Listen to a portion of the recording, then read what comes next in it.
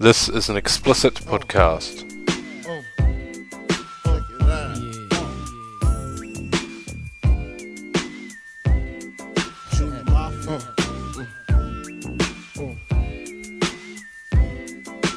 I like this.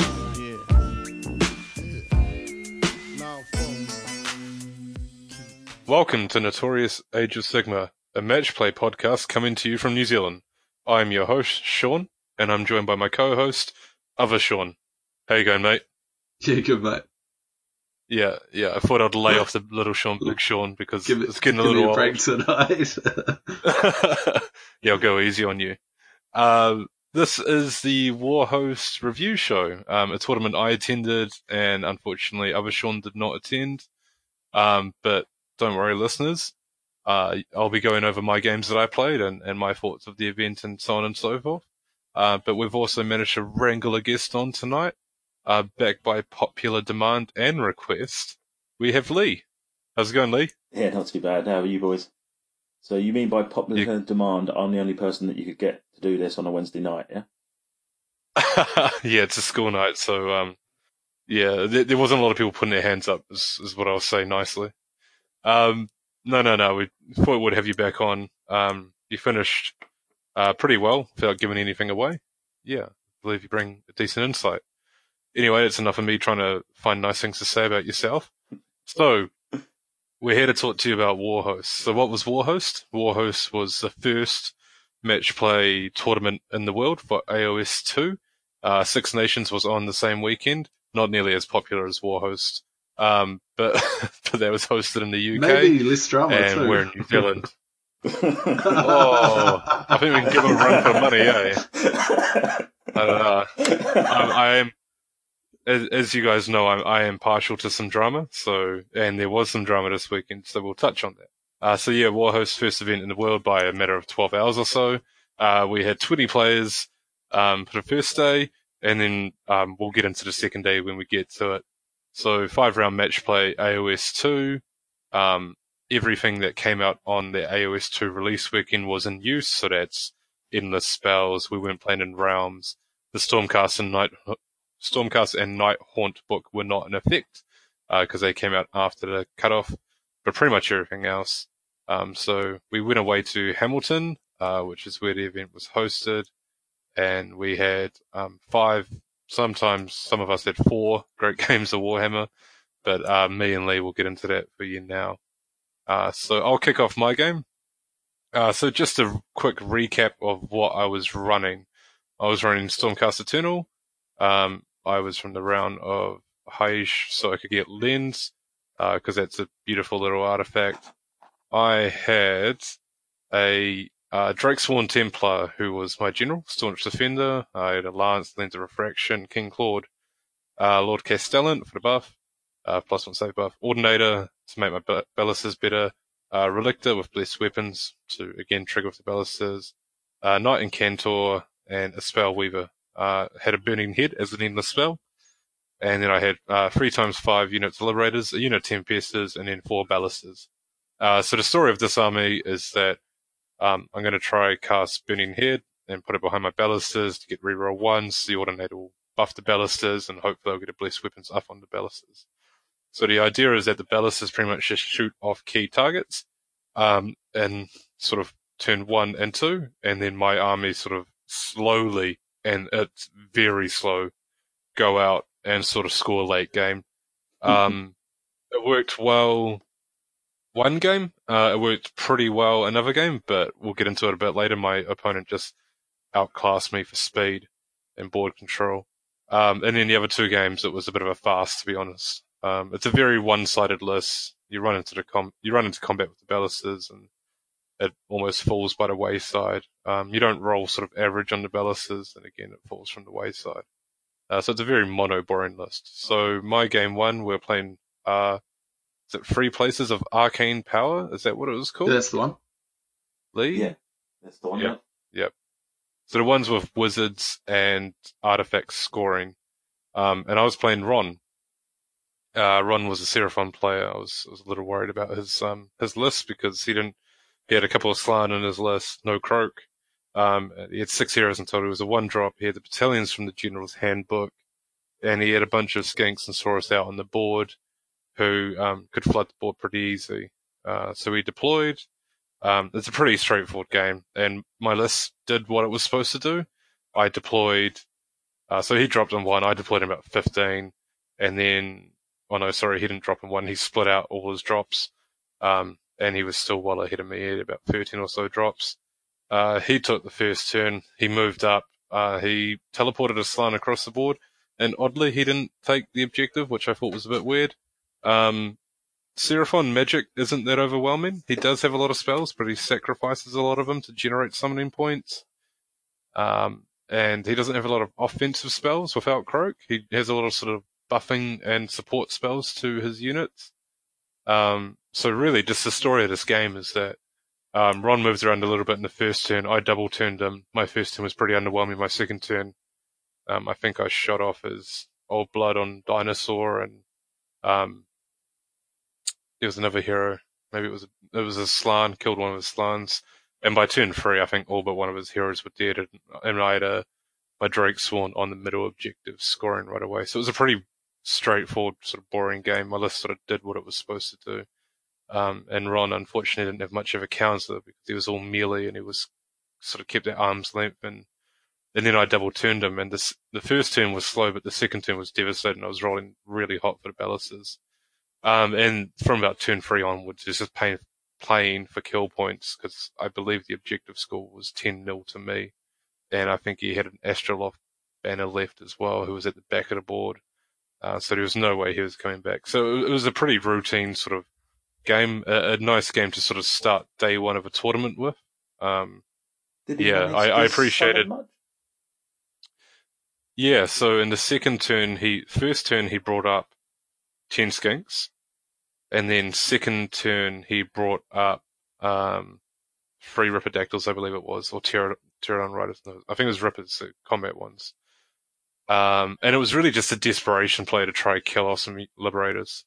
Like this game was pretty one-sided after that first double turn. That's why I'm not really talking about it at great length. I got my heroes on, all 3 of the heroes on the objectives in the second turn, and they just scored. And that was more or less game. But he has a lot of infantry on the board. I think off the top of my head, he had like 20 Saurus, 10 Saurus, 20 Skinks or something like that. And I thought he was just going to sort of flood the board, zone out spaces, and make me work through all of that sort of stuff, why he maybe summons a couple of besties. Because he did tell me how many points he can generate a turn, and I believe it's 13 in total a turn if he rolls high on the D3, maybe even 14. It was 3 per spell he foregoed, and there was 3 of them, so that's 9. And then it was 1 of his generals still alive at the end of the hero phase, which brings it to 10, and I think it's Deefer and the Banner Bearer. So he sort of was upfront and talked to me about it. But it was really a non-factor in the game, because what I didn't realize is that you have to set up sort of wholly within, I think it's about 10 or 12 inches of the Slann. And this general who had the Ethereal Amulet, which saved him, made him last till about turn 3, I think it was. He was just hiding at the back of the board behind some scenery, not doing anything. So why he did summon a couple of things that were so far removed from the actual, from what was going on in the game, they just had no influence whatsoever. So yeah, my list did what it did. I think Ron was a little bit too scared. I don't think he really wanted to come at me. I don't think it helped him as well that Ron's one of the Auckland lads, and and his Auckland mates was giving him heaps of shit during this game. They were just laying it on him. Finn and Ben were constantly coming up to Ron, just giving him arseholes, and every time they sort of came along and gave him arseholes, Ron seemed to roll ones and so on. So it was really stink for Ron. But it was good to play Ron again. Last time I played him was a few years ago, but yeah, my list did what it was supposed to do, and his list didn't really have any answers. The only critique I'd have is that he set up his slant off an objective, but it was sort of 3 inches just off the objective, which I thought was really weird. But it didn't matter because I had some Tempests drop down, shot him, and then moved into and then I got double. They moved forward and just Mortal Wind breathed them off. Did he teleport on, or did he walk on? He I think you have teleported to on. move to cap it anyway, so maybe that's why. I think it's just sort of set up within X amount of inches. I'm not entirely sure. I mean, all these objectives have been sort of Yeah. standardized. Plus, this mission is the broken one, where you can die on the objective, and it stays. You control it. Wow, It's yeah. worded really badly. There's some discussion about that. I think you can score unless you retreat onto it. All right. Is that this one? It just says the normal rules for controlling an objective are not in use for this battle. Instead, a player controls an objective if a hero or wizard, hero with artifact that is, or wizard, any type of move apart from a retreat move. Yeah, so you're right. So that might have been why. But he was still like, he could have just sort of set up on it and then just wiggled him the next turn and been like, yeah, I've capped it. That was something I was also concerned about, is I had 5 heroes, maybe 6 heroes. I can't remember now off the top of my head. But I've only had 2 wizards and 1 with an artifact of power, whereas in Ron's list he had 3 wizards, and then the other 3 heroes had artifacts, I believe it was. So any of his heroes could score, whereas only a small handful of mine could. But that's enough from me rambling about my game. Lee, do you want to jump into your game 1 and go from there? Yeah, so I took Sylvaneth again. So I had a Tree Lord Ancient with Nullborrow and Moonstone as my general. Branch Witch with the Lens of Refraction, because everyone's going to take Lens at the moment. Branch Wraith, Drycha, an Archmage, 10 Dryads, 5 Tree Revs, 5 Tree Revs, 6 Hunters with Scythes, and 3 Hunters with Swords. And I took 3 Endless Swords. I think they covered this pretty well last time. We took the swords, because normally there's a massive chaos contingent at tournaments, and there wasn't this time. But the other endless spells were Shackles and the Palisade. So first round I drew James Page and his Death List, which if I was going to draw him in any of the battle plans, I was glad it's the first one. I'm not glad it was the first one by the end of it, but because I got properly schooled for this game. I went first, and I did that mistake I do sometimes where I go a little bit too aggressive on all 3 of the objectives, and I just spread myself way too thin. Only got half the buff up, so I didn't get the Archmage buff up, so there wasn't the extra ward save. Pushed up, didn't do that much damage with the Drycha shooting in the 18-inch bubble, but managed to claim all the 3 objectives in the first round. Then I met the Zombie Dragon with the Amulet. That's really good. We might be seeing a lot of them now. So Zombie Dragon that can heal itself and ignores Rend is a bit powerful, particularly if it doesn't have to face the 6 Scythe Hunters, because they've been Cursor Yearsed off in the first game. Oh man, that's fucking rough. You want to tell me about that? yeah. First spell of the game, he cast it on a 9, and I was like, I don't think I can roll a 10, so I let it go through, and straight off the bat, Cursor Years, 6 Hunters, full health, off they go, and the whole idea of the way I was playing was to hold all 3 for the first round. I knew I'd lose one of them that the Archmage was holding, but then I could sort of collapse back using the Hunters as like a chaff screen, try and hold off the stuff for another couple of rounds. So yeah, that went really badly. So by the end of the first round, I'd lost the Archmage, 3 Sword Hunters, and 6 Scythe Hunters. Managed to summon some Dryads so I could screen the middle objective. So I held that for the second turn, but by the third turn, he'd taken out most of my heroes, apart from the Branch, Wraith, Witch, and Tree Lord Ancient. So I castled up in one corner, holding one objective, but didn't have enough to push on to the second one. When you look back in hindsight into a game, and there was one chance where I had the Zombie Dragon down to about 3 wounds, and I forgot to try and charge the Tree Revs into him, and it would just have been a case of if I'd have chipped off those extra wounds, I might have had a chance. But didn't do that. He then healed his Zombie Dragon and just claimed the middle objective and the far objective on the left, and just by the time it got round to round 5 was just scoring more than I was. Yeah, and that's the thing about that mission is you have to get on it early and you have to sort of score to at least turn 3, I think it is, to really have a chance with at least one hero. And if you can't sort of survive that long, then it's just a matter of hoping your opponent sort of fucks up, in all honesty. Yeah, I think if I played it again, it is that collapsible way. You try and claim all 3. If you can hold them till round 2 and then collapse back, trying to just hold 2 and then maybe hold 1, then you should win it. But I didn't. I really wanted to hold all 3 in the first round and stop him scoring any of them, so that he was always that point behind. But yeah, that didn't work out. The endless spell that is the scythe, that did a lot of work down one side, and it wasn't as bad as I thought it would be. Apart from that, pendulum. Pendulum, that's it. Apart from the original. Mortal wounds if it hits you. Yeah. After that first deployment, it's not too bad because it just edges past you. But in that initial, it went straight through Hunters and the Archmage, and yeah, that really started taking out the Sword Hunters. So was he kind of shotgunning it out of that Vampire Lord? Was he? Yeah. Yeah. Everything was pushing up. He used double command points on Arcan to increase the distance of his 12. spells. So where I thought, where I moved up my Hunters, I thought I was still out of range. But yeah, not of Curse of Years, it turns out. Oh man, that's so rough, especially because that's your big meat stick melee unit going down. Yeah. After that, you don't have a lot left. Well, no, you sort of when the contingency is that you can lose 2 or 3 of them, and then over the game you start growing them back using your spells. But yeah, when you lose all of them in one go, and I'd spread out way too thin to try and consolidate for a round. Yeah, it's rough.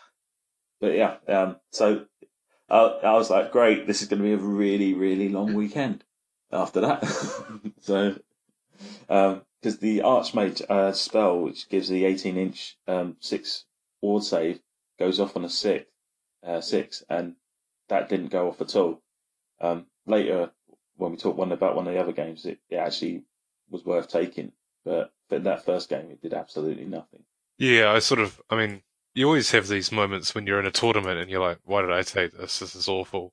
I mean, even with artifacts and command traits and so on and so forth. So you just sort of hope that it will have a place at the time of the event. It was like mine, like Lens of Refraction had bugger all use in the first game, but in the second game, it had far more use. So, I guess I'll jump into my second game.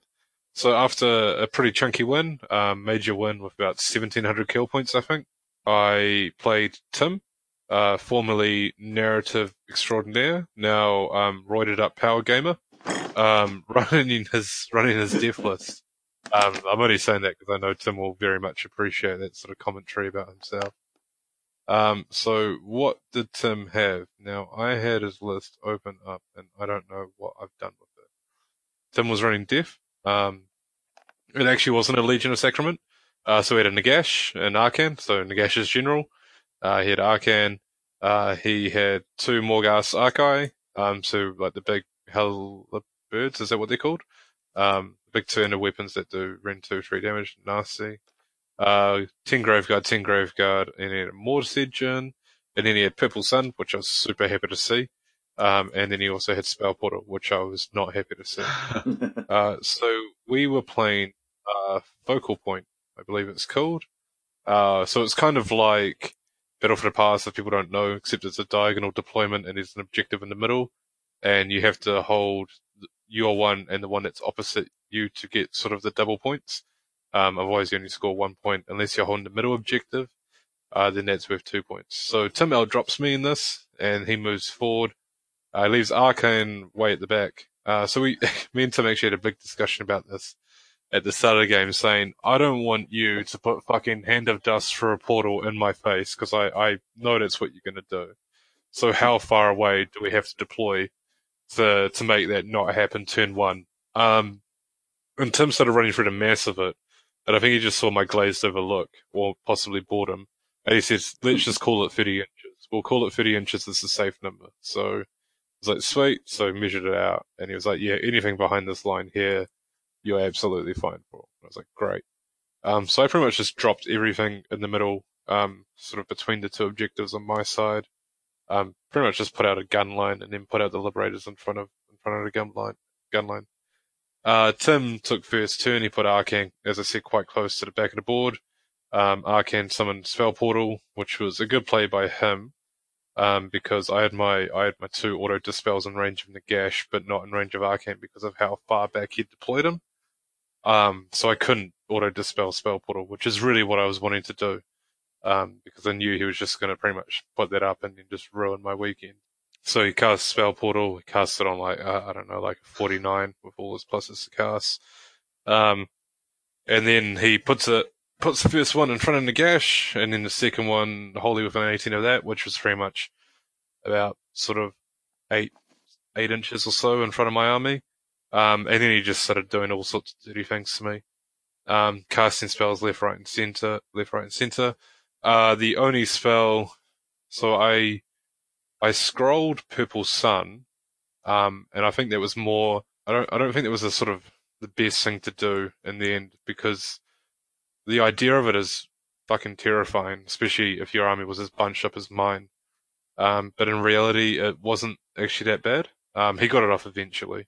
I've written in my book here that he did lots of spells, and Tim had a cheat sheet, so I do appreciate that. And he had each spell printed off and laminated into little cards as well. So he was giving them to me, and I was just like, oh god, is this offensive? Is it supportive? I sort of lost track of it all, to be honest. It was a bit overwhelming. My army was just completely outclassed by this. So I've written in here that he puts up in my little Warhammer book, that he put up his portal and he chucked a whole lot of spells through, and I only took 5 mortal wounds to the entirety of my force. And the reason for that is because I had everything sort of just in front of or bubbled or at least within 6 inches of my Drakespawn, which had Lens. And Lens rolled big here, and I even got Tim to say fuck Lens, which was a victory that I was pretty happy with. So yeah. Then we go into my turn 1, and I've just written here I did 3 wounds to Nagash, and that's about the story of the game, really. I wasn't too sure what to do. I didn't want to. So he sort of just pushed up in the middle, put his Archive around one flank to sort of sweep around. Arcane sort of stayed at the bank, and his skeletons went and picked up the side objective and the middle objective. Didn't want to kill his Graveguard because I knew they could just come back and as a whole group, so that sort of felt like pissing in the wind. I was thinking I could possibly shoot off Arcane, but I was thinking if I can take out his magic battery, which is Nagash, then I would be in a good position. So I just sort of went balls deep and just shot everything I had at Nagash. And I hit with most of it, but then when I came to, D6 number of wounds, it would be like 2, 3. And Nagash had Mystic Shield, so he was with the Ren 2, he was at a 5-up rerolling ones. So Nagash was tanking quite a bit of it, but my rolls were sort of well below what I would expect, or at least what I'd hope to kill Nagash with. We go into priority roll. Tim wins the priority roll. It's the story of the game. And then he just went to town on my Liberators. I had 15 Liberators, which were sort of my main scoring units in this game, and he killed all 15 in one turn with spells, because they'd moved up to sort of try a roadblock, put a bump in the road between the chunk of my army and him. And he just wiped off all the Liberators, which sort of forced me to play very aggro, because now I've got 4 Ballises, but they move 3 inches a turn, and they were nowhere near objectives. So it means I only have about 5 units to score objectives. And Tim scored 4 points in the first round, I scored 2. Yeah, so he charged Nagash into some Liberators, whopped them. Tim scored another 4 points, then I went bottom of turn 2. I killed his 2 Archive because they were threatening an objective which I could quite easily hold. And I sort of wanted to keep them off, so I shot them with a Ballista. I think one Ballista killed 1.5, so then I shot the other Ballista, one of the other Ballistas at it. Went back to shooting Nagash, which I don't even know why. Like, it was so pointless to me. I should have just shot Arcane off instead, because Nagash does spells in his turn and then heals. So that was just, again, this army just completely outclassed mine. I did shoot Nagash, and I got him to, I think, 8 wounds at this turn. and my Drake was in a position to charge my Drakesworn Templar. And I was thinking, if I can get into Nagash, I could hopefully kill him if he had maybe like 5-6 wounds left, just with some lucky rolls. But in combat, he would be 4 up rerolling 1s. And what I was hoping for is 6s to hit on the spear, because then you can do d6 mortal wounds. But the thing about the Star Drake and the Drakesworn Templar in general is they're not very good at killing tanky heroes. They're really good at killing hordes, like lots of cheap shit, but when you come up against something elite. So long story short, I rolled a charge, I rolled like a 10. I could have charged Nagash, or I could have charged from Graveguard. Me and Tim had a quick chat about it. I bitched out and charged a Graveguard and killed 10 Graveguard. And then Tim returned the favour by winning a priority roll, and first thing he does is hand him dust off the Drake. So cheers. That was, yeah. So the Drake was full wounds, hadn't taken a wound, and had killed 10 Graveguard, and then Tim was just like, let me show you how this game's gonna unfold. He just fucking reached around my Drake, and at that point it was pretty much game. It was quite funny, wasn't it? By the end of the second round, Death was just slaughtering, or there was four Death Armies, three I think, and they were just stomping everybody. The four, wasn't it? Yeah. And so they all had Arcan. Yeah, and they were just there. They were blowing everybody away in those first 2 games. Yeah. Right. So Tim just handed us my Drakesworn, and at that point I'd lost 3 units of 5 Liberators, my Drakesworn Templar, and possibly a hero. I'm not entirely sure. I had some Tempests up in the sky who I was hoping would drop, but they dropped in turn 3, which was a pain in the ass, because I was really wanting to put a -1 hit on Nagash because he's a beast in combat. And that would have really been the only way that I could have sort of held him up. And my Drakesworn Templar doesn't have a reroll 1. So I was relying on Mystic Shield, which was just a no-go against this Death Army, because he was just dispelling anything that I had. So I just played full aggro from that point out. He scored 7 points in his turn 3. I scored 5 points because I was able to drop some stuff down and sort of score behind his lines, but all that meant is that he turned his army around. I think I killed about 300 to 400 points of his army, 10 Graveguard and 2 Morghast Archai, however many points that is. And he killed all but a Celestar Ballista, I believe it was. Nagash double 1 to charge on the last turn, which didn't make me feel any better, but gave me a brief hint of a smile, and Tim was a bit frustrated, I think. So it was awesome. I love playing Tim. Tim's great fun. He's a lovely guy. But my God, he's always run Nagash as well. As long as I've known him, he's run Nagash. And now he's having his day in the sun. And just with endless spells and with the Legends of Night book, he's just on a whole nother level. He really is an 800-point hero. I got to control Purple Sun once, because he got it up in turn 3, I think it was. I ran over Nagash and it hit him, and I was just ready to jump around and high-five everyone. I rolled 2d6, and I did like 6 wounds to him, and then Nagash saved 4 of them with his mortal wound save, and I was just like, fuck this game. This is so dumb. But yeah, no, so Tim stomped me. So that was my game too. How about you, Lee? So I was facing the guy that got me into the hobby, Tom, and his Brayherd. And I'd been giving Tom quite a bit of crap for playing Brayherd for a while. And then when this got drawn on this one, this was the worst scenario for me and probably the best for him, because there's so many objectives spread out and I haven't got many units. So I was genuinely worried that I'd be hearing about this game for the rest of my life if he beat me. But spoiler, that didn't happen, luckily. It nearly did.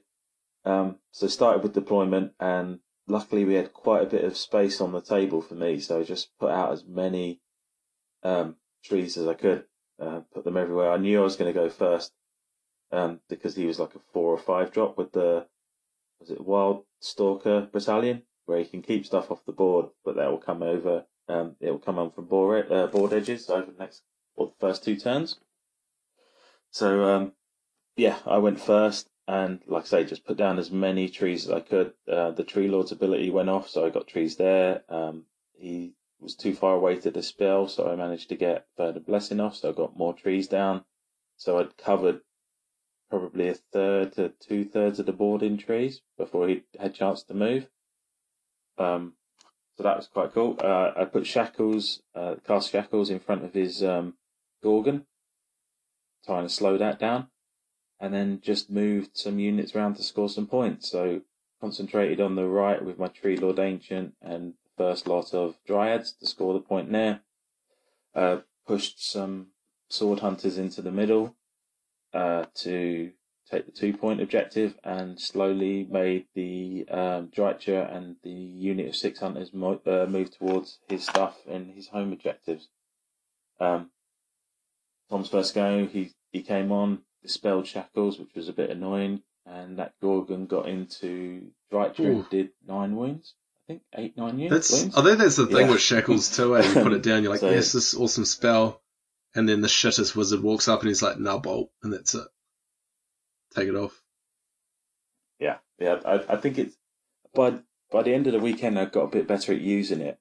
I think its strength is making your opponent use a Yeah, spell true. to get rid of it. That's, I think, where the strength is in it. But yeah, definitely the more, it's just like anything. The more we using it, the better we got at placement and making it so the opponent had to make those difficult decisions. So with Brayherd's bravery is so bad in that first turn, I didn't get much of Drycha's shooting off, but it was still enough to pretty much battle shock half a unit of his gore off. So he'd already been weakened down on one side. Tom had his go, like I say, absolutely pummeled Drycha. Then a big unit of gore came on, and the best of gore started trying to make, or big 30 block of gore tried to make its way to towards the Tree Lord Ancient, along with the Chariot. I was lucky and got the turn roll, so I could set up some buffers along the way, so I was still scoring points, and managed to control 4 of the objectives by the end of my second go by just pushing forward and taking out. It only left Ungor Raiders in the backfield, so the Sword Hunters managed to get through them quite easily. So yeah, carried on like that. I retreated Drycha out of the way, and the Scythe Hunters took care of the Gorgon. I'll say that thing's great on the charge, but it just falls apart when anything meaty goes into it. So I'm starting to feel a bit happier about this. And then Tom ploughed in with, I think it was like 27 gore into the Tree Lord Ancient. And you just got a feel for Brayherd players. They get their big units in. They've only got a 1-inch reach. They're on big bases. Once the stomp goes off, they're hitting on 4s or 5s, I think it was. So even with all that melee going on, I think he scored. Yeah, no 3 rend, eh? wounds. No rend. And then the tree, no rend. The Tree Lord Ancient went back into him and did 14 wounds with its 3 swipes, and then another wound afterwards. So it took 15 of them off, and the rest of them all run to battle shock. He's just like, that shouldn't happen from a Tree Lord Ancient. He's just like this. You kind of feel like really awkward, you know. So yeah, so that from that moment it was pretty much game over. Just mopping up a few points here and there. He threw his Beast Lord into the Tree Lord Ancient, and then he's got a Herdstone Axe that, if he causes any damage, on a roll of a 6. Oh, Yeah, yes, this please was tell me you did it. I've done Yeah, it to a this is tree it. and you cried. Please tell me it happened again. Yeah. Oh, Yes. Yeah, it happened again, and I've never seen anyone so excited in my life. And it was even with all the drama afterwards, that was worth going to Hamilton just alone, because like he was jumping all over. But you heard it from about 4 tables away. I think everybody heard it. And I think it made me piss my pants a little. I just hit us. Yes, take it off.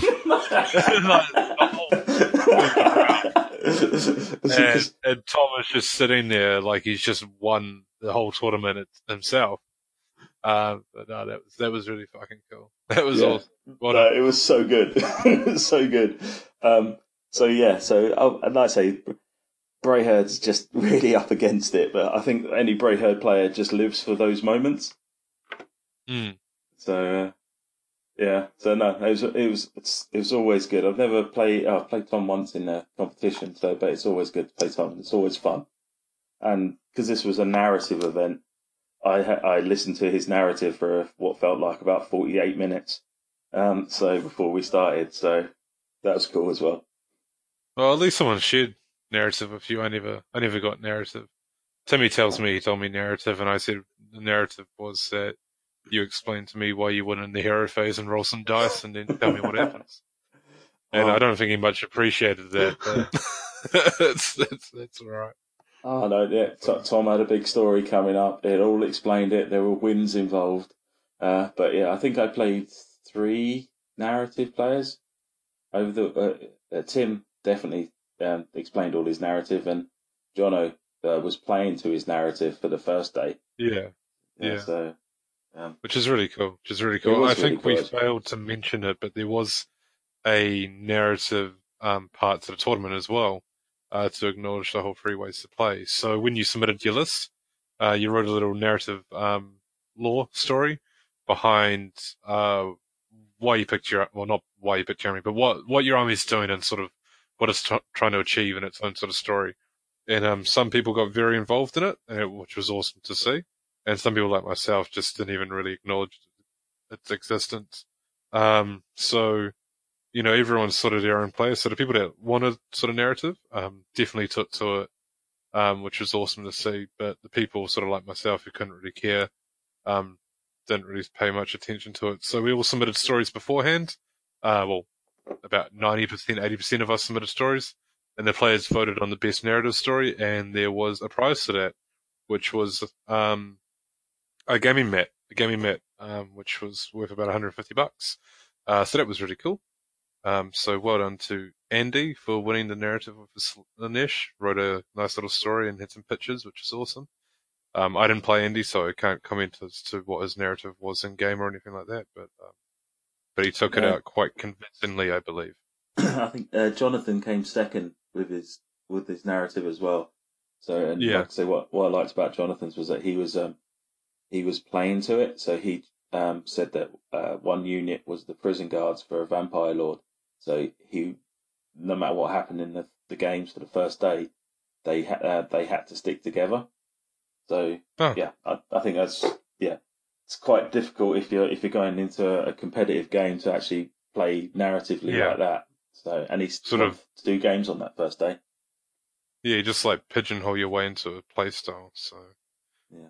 So yeah, no, it was good. It was good though, and good on Jono for actually playing to it. I don't know if anyone else did. And I don't mean that in a dismissive way. I just mean I didn't talk to people about it. So I'm sure there was, but I'm not aware of it. So we're going to game 3, Lee, which will be a bit of a tag team effort here because we played each other. Shock horror. Yep. It's the first time we've ever played in a tournament. Absolutely. Yeah, we've played many times outside of tournament, but never played in a competitive environment. So we were playing shifting objectives, which I quite liked. I thought it was quite cool. My army was just well slow. Yeah. So got to the table, or well, we'll talk about that a bit later. We found the table, or someone found us a table, and we Lee puts in. We roll up scenery. It's like 2 bits of arcane, one being right in the middle, which was a huge piece of scenery, and then one on the other side. Lee puts in his woods right next to it. Roll off. I win the roll. I sort of and ah about, do I want the side with the woods or do I want the side without the woods? And I took the side with the woods in the end. And I don't know if that was the right idea. So happy you took it.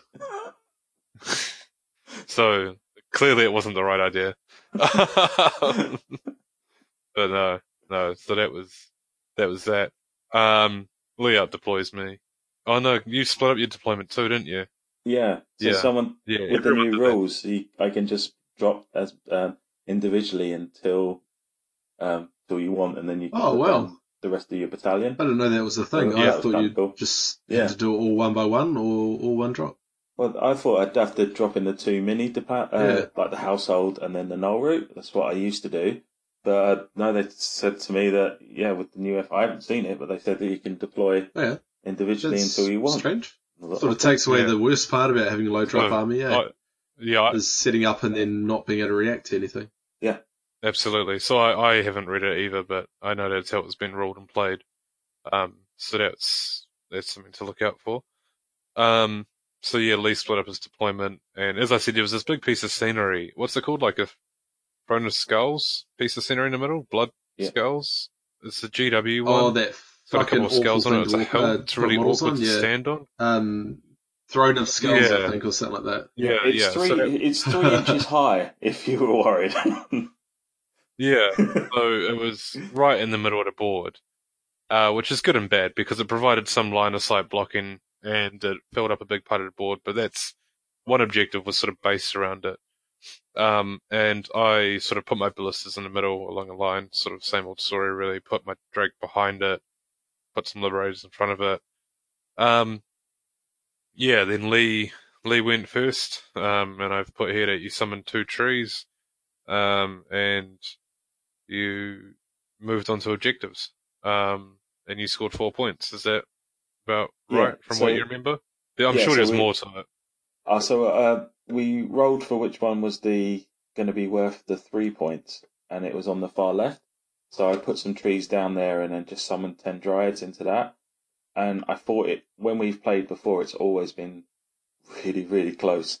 So I knew that trying to get as many points as you could early up. So I moved Jai to her 9 inches to just get within the middle objective as well, so I could get that point. So I knew I'd have 4 on the board, but I didn't want to overextend, especially after the first game, to try and get all 3. Yeah, and that was and that was it. You scored 4 points in that first turn, which was really good.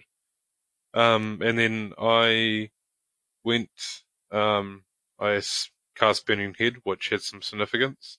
We'll get to soon. I shot off the unit of Dryades that was on the primary objectives, with my ballistas, so there was 10 Dryades gone as quickly as they came up. And then I had moved, I dropped some of my Liberators on the opposite objective, so it wasn't the primary. And I ran a hero forward, or maybe some Liberators forward to that middle one, just where Drycha was sitting behind that stupid piece of scenery. And so I scored 2 points. I scored 2 points in that turn, and then we roll off, and I believe Lee wins the roll off. Yep. And we had this long conversation about what exactly does the Burning Head do to my army, considering it's sitting like right in the middle of my army. And the long and the short of it was that if he gives me the turn, he can move the head over probably a good sort of 6 to 7, maybe 3 Mm. ballistas and about 4 heroes and a unit of Liberators. And hurt it. And Lee was just looking at me like, are you trying to fuck with me? Like, like what is the catch here? I don't see a downside. I was trying to see what he was doing because it was too good to be true. And I'd already figured, like, the reason I wanted the other side of the table as well was it had decent line of sight blocking, and it had the new mystical terrain. So I'd already stuck the Archmage and all my heroes around the mystical, so they were getting 6+6+ mortal ward saves.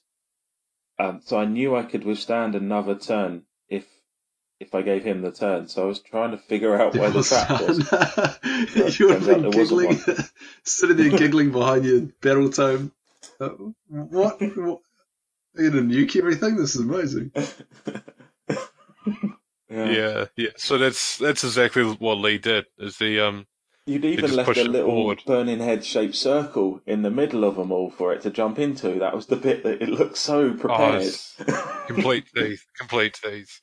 So the reason I have a Burning Head on my list was, if I can summon it and any unit wholly within 9 of the Burning Head gets reroll 1s to hit, and shooting and combat. So the idea was that I could buff the ballistas to reroll, 1s and also pluses to hit from the alternators. So at long range there could be 2s rerolling 1s, and then at the multi-shot there'd be 4s rerolling 1s. And then if I had a blessed weapon on them, then I'd be generating extra attacks. So really it was just sort of putting all eggs into one basket and trying to sort of minimize some of that risk. However, as I said, Lee just sort of plowed Burning Head through the back end of my army, and did a bunch of wounds. Actually, did like a surprising amount of mortal so wounds many. on my heroes. Yeah, there was a good. I think you hit the Castellan, the Ordinator, and the Knight Incanter, and you rolled a 5 or 6 to make 3 mortal wounds on them every time you rolled. Which I was sort of like, shit, if this happens again. So I did you guys Anyway. ruled that Broken dice. lens won't cover Uh, the endless spells, being enemy spells. Yeah. Yeah, so we had a discussion about this before. Yeah, so Len says, and I'm just quoting off the top of my head, so jump in if I'm wrong or if you have the wording, but it's like, when your enemy casts a spell that does mortal wounds to you, and he's just moving a spell, he's not an enemy casting a spell. So that was sort of, the logical reasoning behind it, I guess you would say. And I believe James Tio, I'd spoken to him sort of the night before, not specifically about it, but it came up, and I believe that was the way he was ruling. And I mean, when you read one and you sort of look at the situation, I didn't think it sort of bounced off, but I wasn't too worried. I had deployed it there full well knowing that he could plow it through my army, and that was a risk that I had To be accepted. fair, I think that's So, the way the way it's going to be So yeah, FAQ'd. No doubt it's going to be FAQ'd because I know a lot of people asking questions about it. But it's kind of a neutral spell once it's on the board. yeah. Maybe just after it's cast, whether Lens picks it up or not. Well, it was more around I think it was more specifically around when your enemy casts a spell, Yeah, and there's no exactly. spell being cast. He's just Which moving belongs an to endless nobody, spell. right? So, Yeah. I mean, we could Yeah. sit here. Yeah, it's a neutral spell. Every model's neutral to it, so it can move into combat with mine or into combat with Lee's. It doesn't really matter. I mean, we can sit here discussing it, but I think we're more or less all on the same page. So, yeah, I mean, we'll see what happens in an FAQ. So yeah, top of my turn too. So he plows it through. I killed Drycher, which Yep. I was pretty happy about, but that felt quite easy. Then the primary orb swapped sides, didn't it? It was on the other side this time, wasn't it? Or was it in the Yeah. middle? No, it's on the far, I think. Yeah, so I killed Drycher, and Lee had also done an amazing job, especially with this giant piece of scenery in the middle of the board, to hide his units out of line of sight. Or just to hide them out of range completely. So my ballistas were slowly moving up the board, but because they sort of they couldn't see through the middle chunk of the board, they were sort of looking at the sides of the board. I don't know how to really describe it, other than like if you put like a beam in front of you and you turn on a flashlight, the light doesn't go through the beam, it just shoots down the sides. So that's sort of what I could see of the board. And Lee had put all the stuff sort of central. Rain of Stars was doing work though. Rain of Stars was trying to kill that Archmage and the Branch Witch and the Branch Wraith as best it could, but you keep making those sort of saves as you need it, or you just keep healing. Yeah, it was those 6-ups. They weren't Yeah, amazing, but they were keeping everything on the board. yeah. They weren't saving like 2 to 3 wounds a turn, but they were saving sort of 1 wound a turn. Yeah, it was And keeping over the everything course on of sort of 3s and 4s. Yeah. Yeah, so over the course of 4 turns or whatever, you've almost saved their total wounds characteristic. So you shot off Drycher. I know I didn't shoot her off. I charged her and killed her, but I had hurt her severely with the shooting. I might have killed Kunov Hunter, but it was sort of, didn't matter because he just brought him back. So I scored 5 points. So I went from 2 points to 5 points. So I was 7-4 at this point in time. And then Lee, your turn too. Do you remember? So I shuffled the Hunter's slot on turn 1 to the right, just to create a bit of space to put down another Woods. Because I needed to start getting the Dryads back up. So with the new summoning rules for the Branch Wraith, it has to be within, I think it's 10 inches, to bring back to bring up to a unit of 10. So I wanted to drop a Woods there, and I thought that could block your, is it Fulminators, or what did you have coming around? Tempesters. Tempesters Yep. coming around. So I just wanted to sort of channel them away as well. So pop that down. Brought up 10 more. 10 more Dryads, and then I think I dropped the sword. No, I didn't. I wait, and that was pretty much my turn. Just got the buffs off again to make sure that everything was within 18 inches of the Archmage bubble, and then that was the end of that turn. Nothing really Yeah, so dramatic there. I've just got here. You didn't score. You killed some liberators, and you teleported a unit. I think maybe. I dropped the unit of 3 sword hunters down onto the left, Yeah, that's right. but didn't get them close enough because you still had more guys scoring. Yeah, Yeah. that's right. That's right. And then we roll off again, and I won the roll, and I took the turn. Lee moves Burning Head and does a bunch more mortal wounds to me. This time I think he only did about 3 or 4 mortal wounds in total, though, which was the complete opposite of his last one. Yeah. Because he didn't kill any heroes in this turn. So that was sort of interesting. And then I scored another 5 points here. I can't really remember what happened, to be honest. I think I killed a couple of hunters, but then you sort of just regrow him. The Drake Swan was just sitting in the middle of the board, just waiting sort of for something to happen. Yeah, the Drake Swan was pinned, wasn't he? Because you needed him to score, and there was nothing else for him to go, and nothing else for him to go into, and your cavalry had gone into my hunters, so.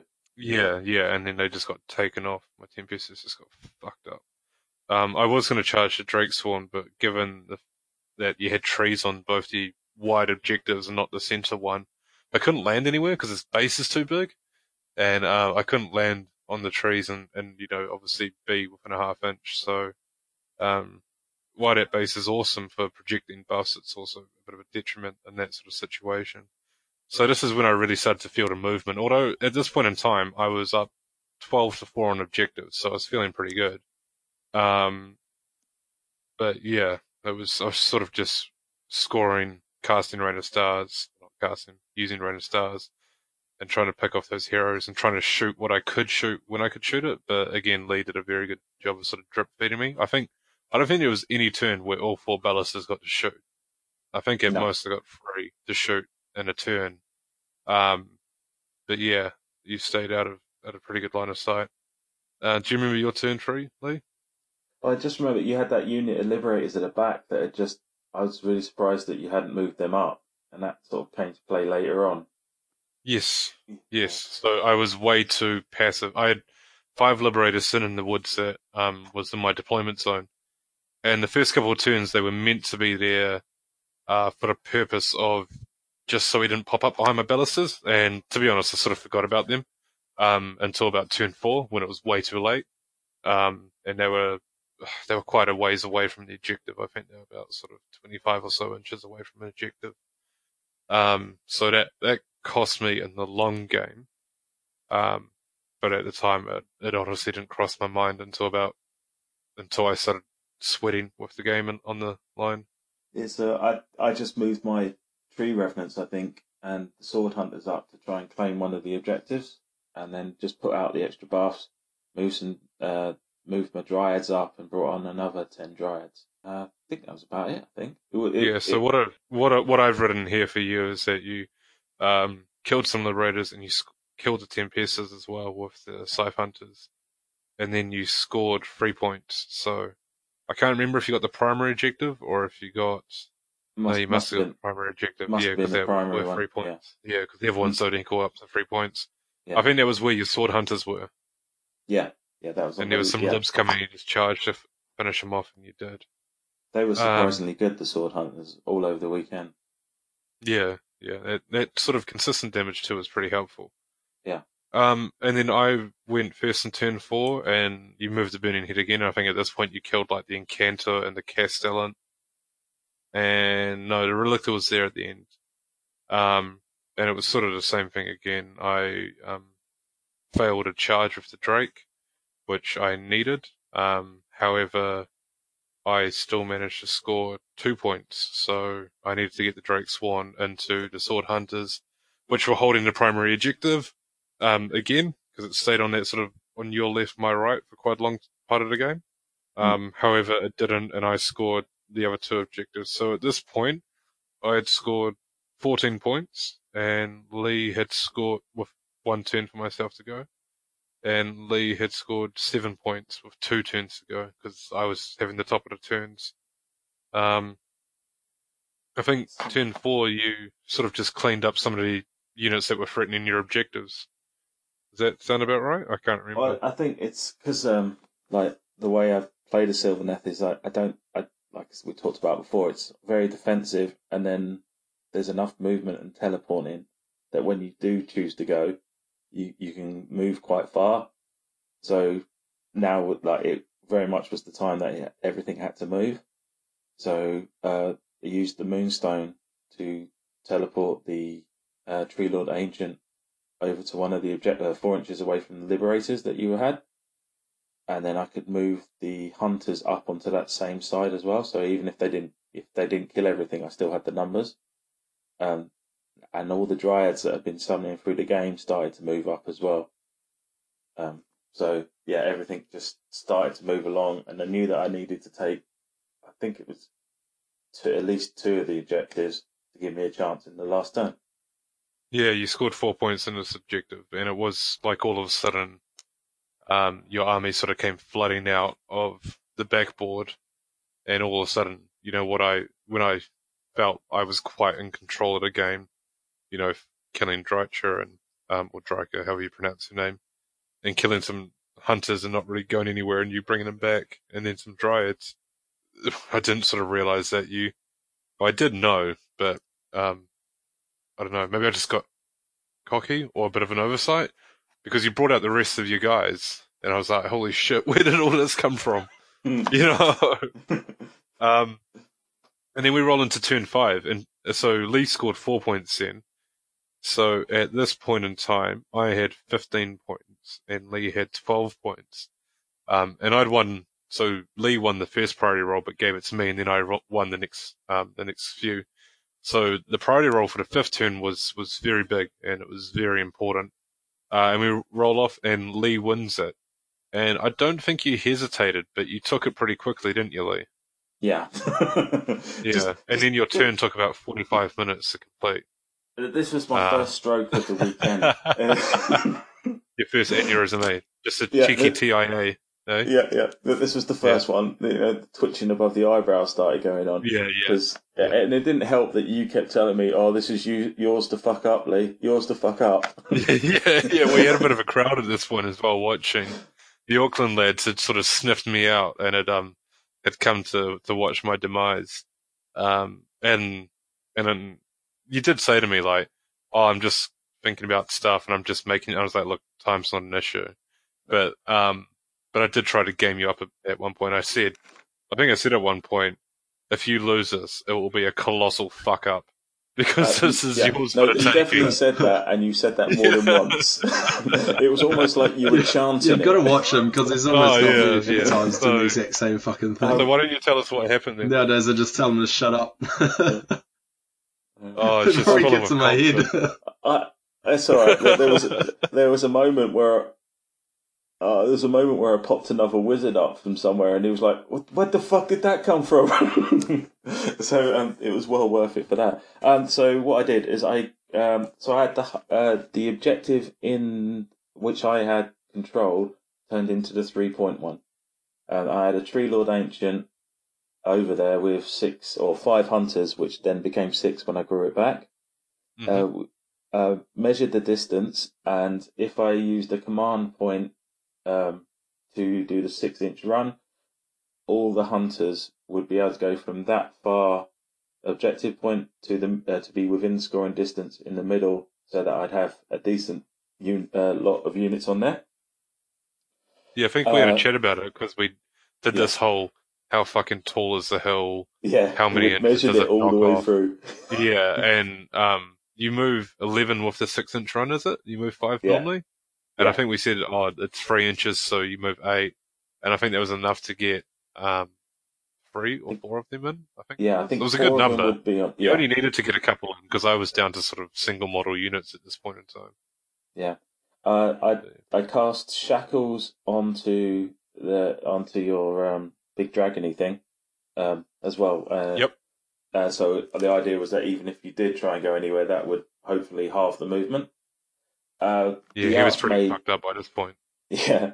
I found all weekend that I had loads of command points left by the time we got to round 4 and 5. So in this one, I spent another one on 6 points for the Archmage to run, because he has a 14-inch move, add 6, so 20. So he ran across to another objective, teleported the last wizard, the branch wraith, across. So I had 3 units with on one objective, the hunters in the middle. I had 2 hunters tying up and shackles tying up your dragon, and then I just had everything else I had in a long line behind a tree, so you couldn't shoot it. And that was that.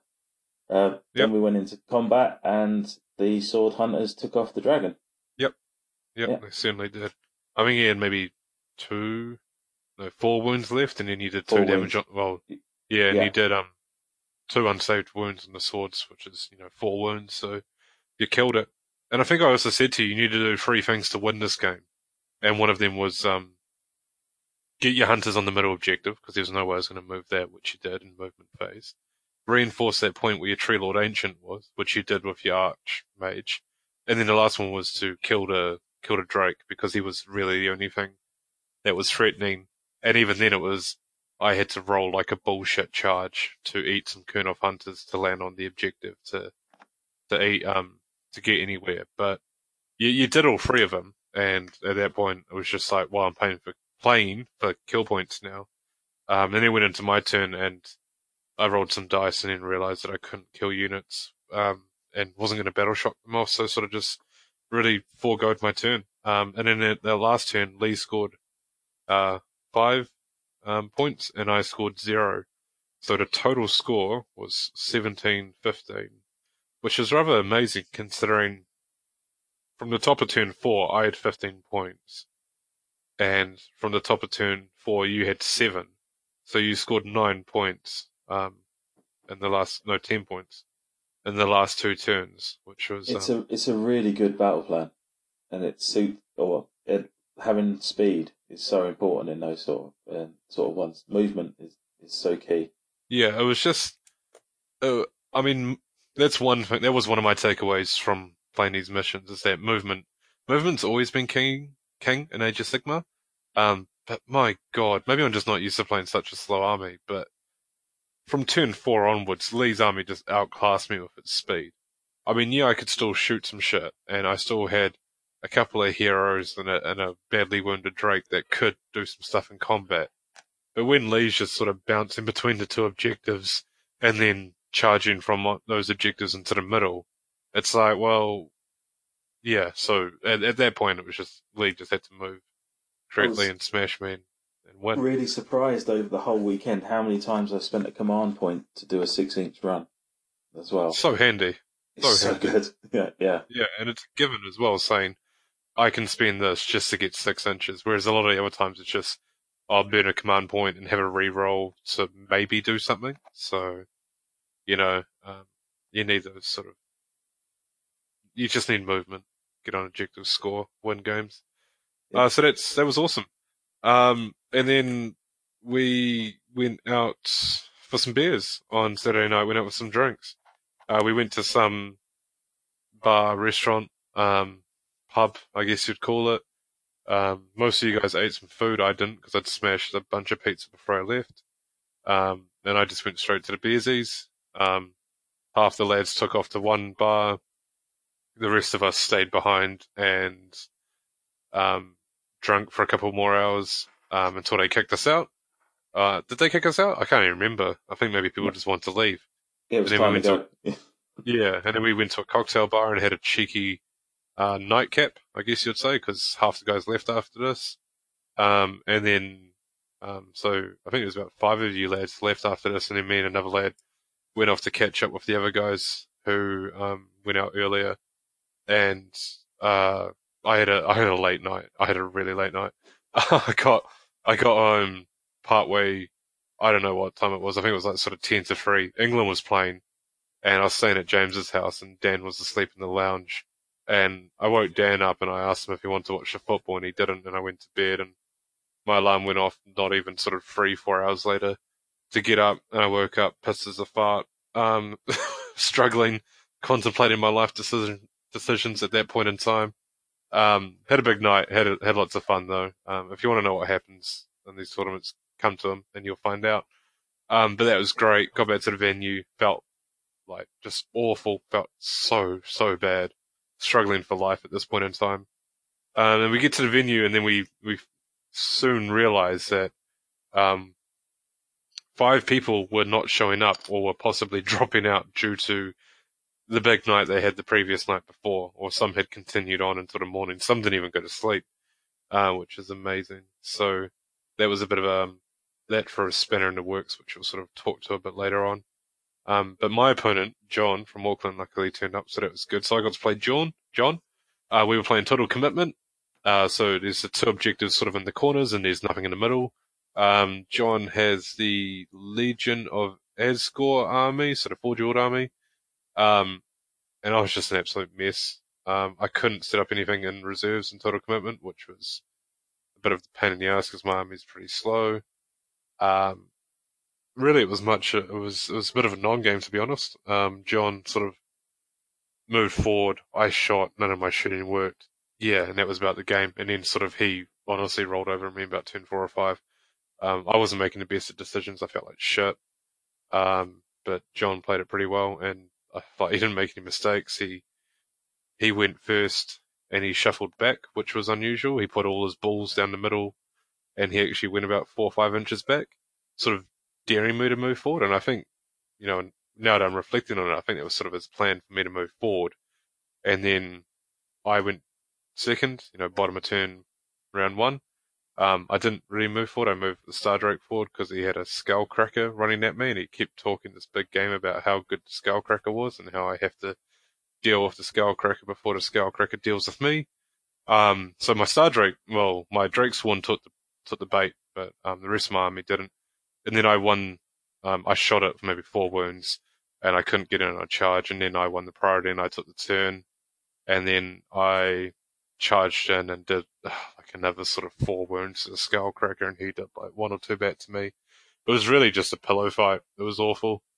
And this was the interesting part, because he moved his balls back in the first turn. They were about I think they were about 28, 27 inches away from my lines. And then of course he wins the double. So bottom of turn 2, he makes him run, moves him up as far as he can, and then wins priority, and then he double turns and charges me. And he charges 9 balls straight into my ballistas, which ties him up for the rest of the game. He charged in Shar-Tor the Executioner into them as well and smashed them up. He charged Toruk Bull Center, I think it's called, into my Drake Sworn.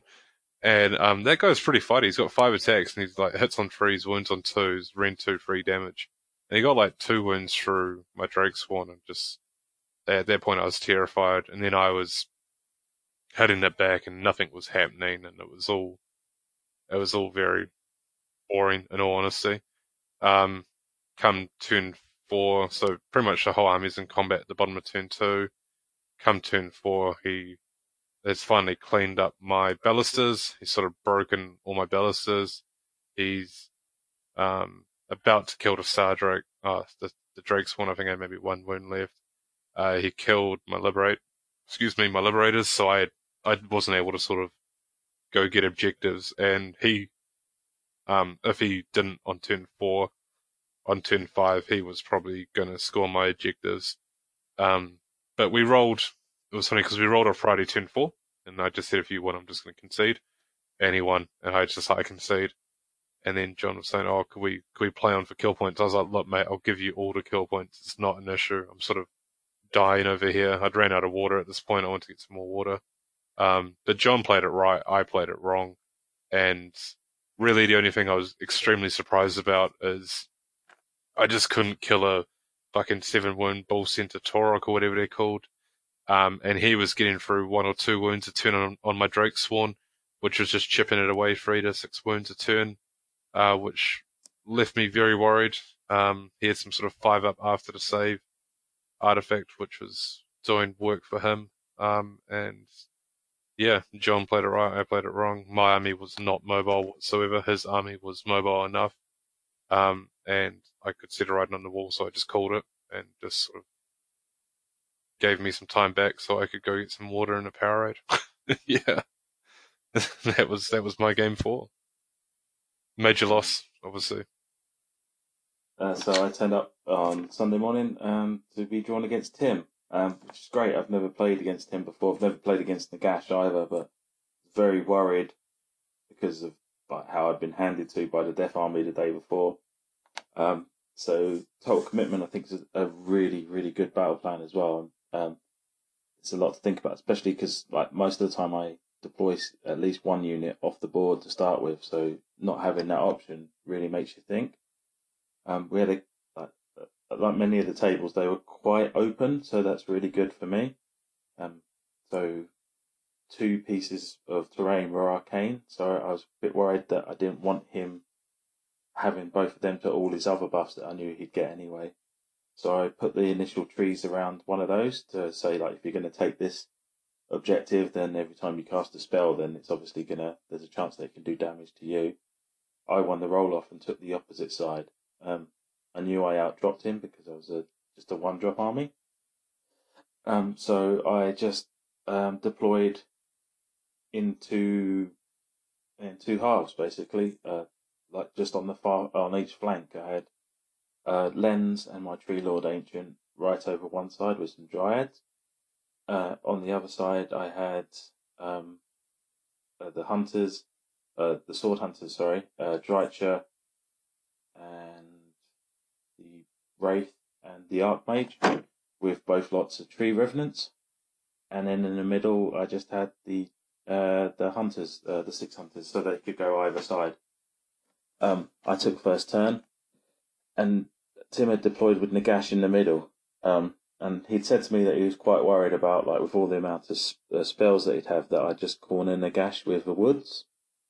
But I knew that when you put the trees down with Verdant Blessing, they can only be outside an inch. So that wouldn't really come to play in the first go. And when he'd set up, he'd put his Grave Guard on his objectives, but not all 10 were on one objective. He had capped it with 1, just on one side. So I decided to go for the early points. So I managed to get all the trees down. I made sure I was outside of 30 for dispelling. Put trees in a run down either side of the board, and then teleported the Tree Revenants to 3 inches on one side, so that 4 of them capped one objective. I teleported Drycha up to try and have a go at the other objective, and a unit of 3 Sword Hunters. As I teleported them across, I rolled the dice and I hit a 6, so they get to move again. So all of a sudden the Sword Hunters have got a 4-inch charge into the Grave Guard on one side. On the other side, the Tree Revs are already holding that objective. Hunters made it in. They killed the Grave Guard, but the Grave Guard took one of them off as well. So end of turn 1, I held all 4 objectives. And I think that took Tim a bit by surprise.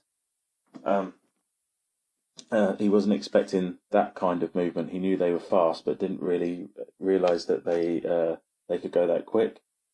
Particularly the Tree Revs. He didn't know about the difference between the board that they could teleport to trees, not just to another board edge. So that made a bit of a difference as well.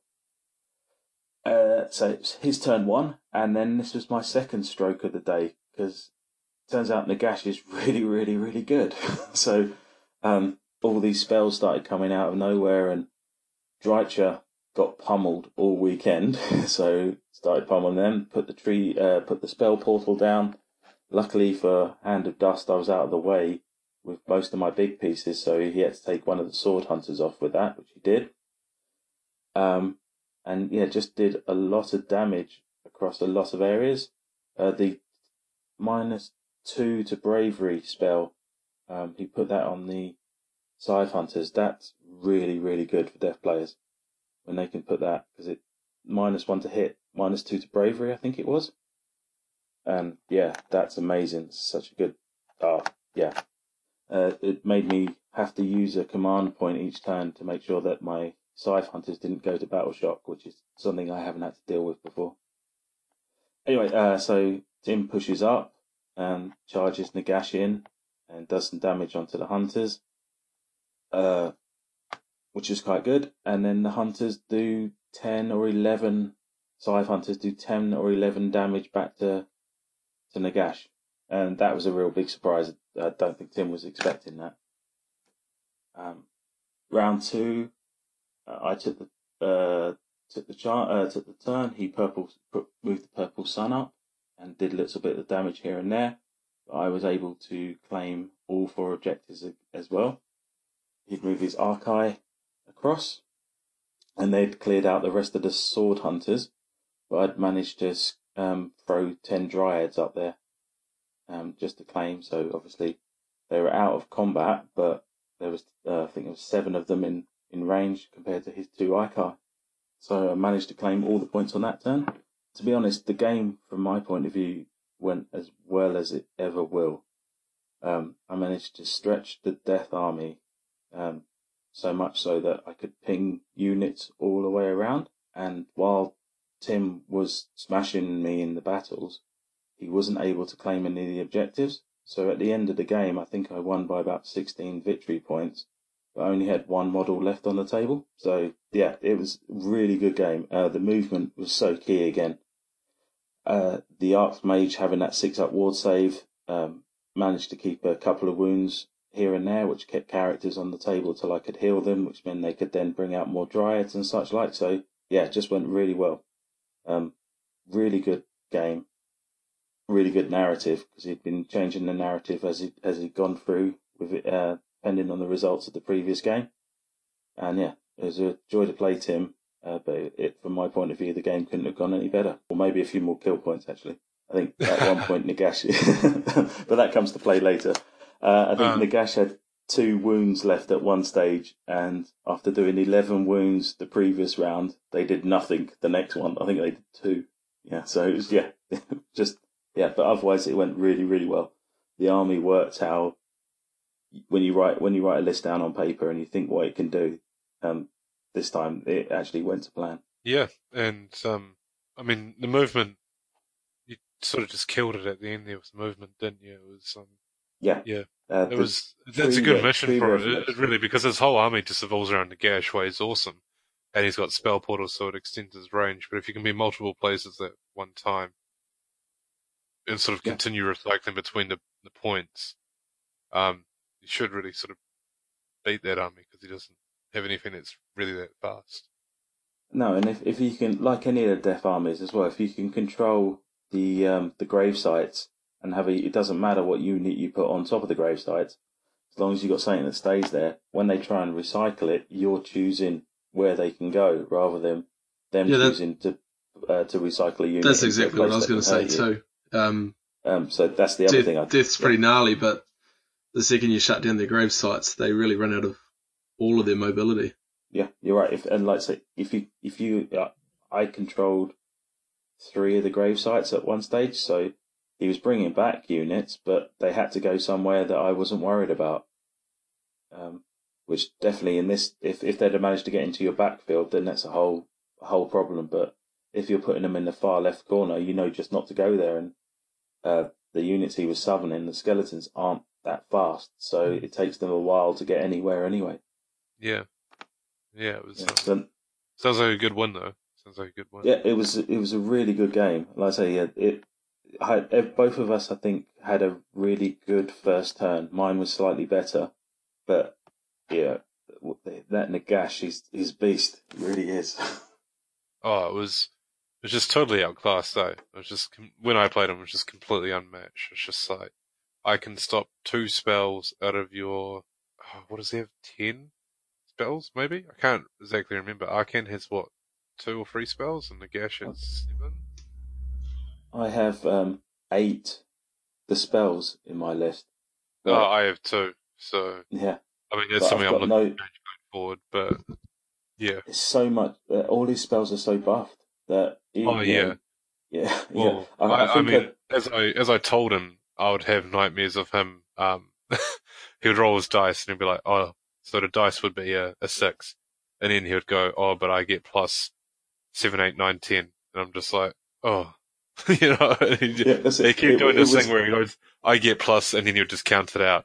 And I was like, Tim, I'm going to have nightmares of you just saying, oh, I rolled it on an 8, but I get a plus 19, 11, 12. And so, yeah, it's when you're looking at casting or trying to roll an 11 is a good chance of the spell because that's the only chance you've got. yeah, yeah. And he was, in our game, he was rolling like a beast. And to be honest, I just don't know that much about death and their spells. So, he was a saint though. He did explain to me about 7 times what one spell does. And on every spell he casted, because I was just like, what does it do? He was like, oh, I'm casting Hell's Vigor or some shit. And I'm like, what does it do? Like, don't tell me what it is. Like, Oh, yeah. Because I was the during movement our one. I'm game, like, okay. yeah, I think during our game, I must have asked him how many wounds Nagash had left about 50 times. I blame that on my previous 2 strokes, but yeah, it was. Yeah, it was. Yeah. So how many wounds has he got again? Yeah. Yeah. I So think no, it was quite unless you funny. can drop one, you sort of ignore him, I think, almost, or you just kill everything around him. I But think I only killed 300 points in that game. it's about what I But killed. but And I like, killed it all in one turn as well. So, when Nagash wasn't being a bullet magnet, I was killing other stuff. I really should have killed Arcane and then gone from there, but hey ho, that's how it goes. yeah. Well, the army's like my list isn't designed to do that much damage. I know it's got the 6 hunters in it, but it's more about the movement. So that's why I was really chuffed with the way that the game went from my point of view. I say it couldn't have gone any better. Maybe a few more kill points, but that would have been about it.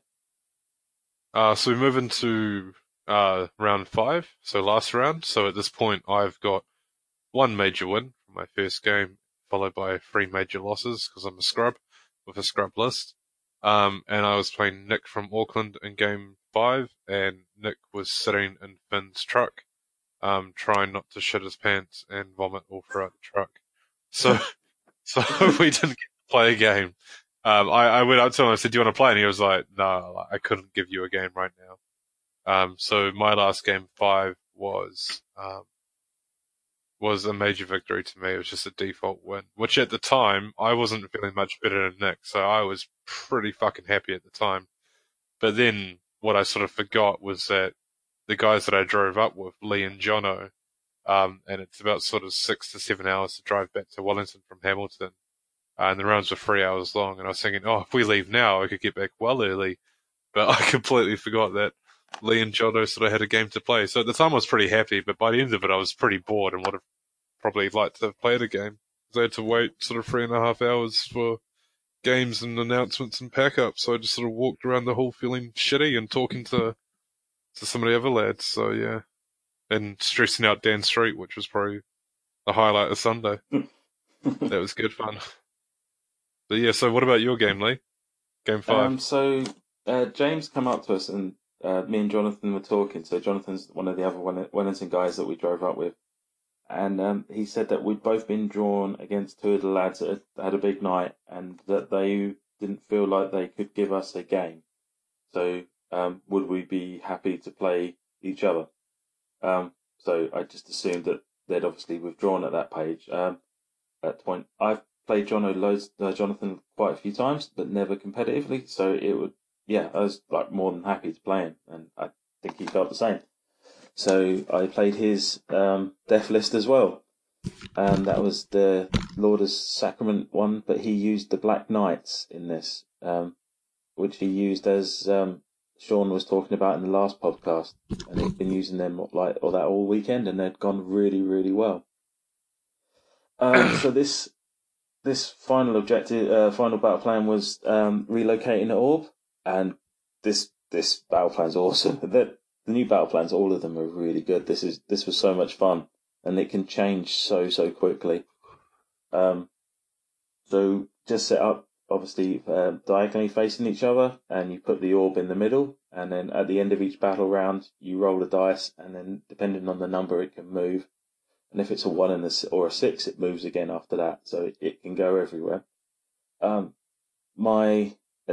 If you can get within 3 inches with a wizard, that counts as 20 models. So again, like most of these things, I think it comes back down to having fast, mobile wizards helps an awful lot in most of these objectives. I put down some woods in the middle, hoping to go one way, and I really needed Verdant Blessing to go off in the first turn, so I try and get woods the other way. And me and Jonathan spoke about this at the end, and I think if he made one mistake in this whole game, it was that he didn't try and dispel Verdant Blessing. He waited for one of the other spells before he tried to dispel. And if I hadn't have got the woods down in the first turn, he would have moved all his skeletons up, and I would never have got any woods down. So yeah, I think that was probably the only error he made the whole game. I went first and claimed the objective in the middle. I didn't do too much. I put Palisade up just to protect in case any spells came my way. Jonathan had his go, and he flew the Vampire Lord, just the one with the wings, into the middle, automatically capping that objective because he gets 20. And he flew run the Black Knights straight into Drycha. Van Hels. And what's the spell that gives them 2 Parlins? Oh yeah, the Necromancer 1-0. Yeah, he'd cast Van Hels onto them, so they're fucking good, man. I tell you, twice, and they took everyone's laughing at me, and I thought they were right. Which is pretty good because they used to be the biggest steaming pile of shit. But I think they're alright now, man. I think they were good. Yeah, 2 Parlins on the charge, they were really good, and it got to the point that I didn't want to kill them because I knew that he could bring them back. So you're hoping that you fluff your rolls, and now you have to fight. It definitely, you have to think about what any of the death lists. You just don't want them to bring back full units once you've got rid of them if you can't control the grave sites. And in this one, because he had so many bodies of skeletons, I wouldn't be able to control the grave sites that were on his side of the table. So it went like that. Luckily for me, the orb went the way that I was heaviest, the most deployed on, with my wizards, not my infantry, but my wizards. So on the second turn, I'd managed to get enough of them within range to claim it as well. And that's pretty much how the game went. The best spell I used in this one was Shackles. I managed to throw this into the middle of the table, and while it did actually kill one of my wizards because I kept rolling 6s, which is D3 damage, it meant that all his stuff was half movement for the skeletons. So I think that's a movement 2. So it just slowed everything down. I'd also managed to get the hunters round the back into his Mortis engine and took that off. But it was really tight. There was, I don't know if you've played this yet, Sean, where if you choose to go first, you only get 1 point if you control the objective, whereas if you go second, you control 3 points. Yeah, no, I haven't played it, but I was playing it vicariously through Mr. Street, who was spitting bullets as he was playing Byron about this, because Byron had 2 turns in a row at going second. I don't know the full story, but from what I could see, without trying to get too involved, was that I think Byron had 2 turns maybe in the second round, so he was ahead sort of 6-2, but he had no models left on the board, next to no models, and Dan was stressed that the game was going to end before he could collect enough points, and he was really stressing over what turn order, because he kept winning priority, but he didn't know sort of who to give it to. But Dan won in the end, but it looked very sort of, previously, and that's sort of one of my comments that I might have at the end, that previously quite often when you're on for a double turn, you would take it, but there's enough small incentives in there, and specifically in this one where one person scores 3 points and the other scores 1, that it really questions, when you get that priority roll, it really you sort of question, do you want that first turn or not, or are you in a good position to survive sort of that turn, or what? But because it's only 3 inches as well. It's more like, can you hold? So if you're going to take the first turn, can you get to the objective? Can you hold it long enough that they won't be able to score in their turn? And so that came when you're against a block of 30 or 40 skeletons, if he can surround that, you're not going to be able to score. So the second turn, I was forced, I had to take it, or the third turn, sorry, to try and get some bodies in the way, just so he can swamp around that area of the board. Because when you're looking at the battle plan, so you've got an idea where it could go next. But then we'll talk about round 5 in a minute, or the 5th turn. So you're trying to play a turn ahead, but at the same time, you can't take into account all the randomness. But yeah, by the 4th turn, I managed to turn it around. I thought I had it in the bag. And then we went into the 3rd turn. Sorry, going into the 4th turn, and then the relocating orb relocated twice, and it went right back to the middle of the table, and that just threw out all the plans. It was game back on then. So I teleported using Moonstone, the Tree Lord Ancient, into Arcan and his other Necromancer, because even if I couldn't have, if I'd have failed my charge with my Sword Hunters, I know that you can't retreat because of the household rule away from the Tree Lord Ancient. So as long as the Tree Lord Ancient could survive the battle against Arcan, he wouldn't be able to put retreat his wizard to the objective to score the 20 points, and I had a unit of 10 Dryads on there that I think could have held it, and nothing else could have really got there. And that's luckily I killed Arcan and everything, but I'd forgotten about Black Knights. those. Are they Blood Knights or Black Knights? Black Knights. Black Knight. Yeah. I'd forgotten The one about that- the Black Knights. Love it. Jono loves now after listening to Sean Nah, and his discussion last week. Yes. Yeah. I'd forgotten about them, so I'd managed to hold one side and he flew them up. But luckily, I'd managed to position the Dryads in the middle enough that he could only get 1 or 2 of them within 3 inches, rather than all of the 5 that he needed to claim the objective. And that's pretty much what the game came down to, was just those measuring at the end. It was really, really good game. Jonathan played amazingly well. We've played a few times before when he played Skaven, and it normally tails off around turn 3 to 4. But this was right to the line. He was just, I think, like you were saying with Dan earlier, he made Jonathan chose to go first in one turn, and if he'd have gone second and claimed it, that would have made all the difference. So yeah, it should always be the 5th game at a tournament, because it's so random. Yeah, it looked pretty awesome from the few games that I sort of got to observe. It looked pretty cool. It looked like people were having lots of fun. And I too was watching another game where there was one player who was in clear control if the orb sort of stayed nearby. And I was thinking, fuck, this would be funny if it sort of shot off to the other side of the board. And it almost did. it shot down and then across and then up, and then sadly it actually landed back in the same place that it started.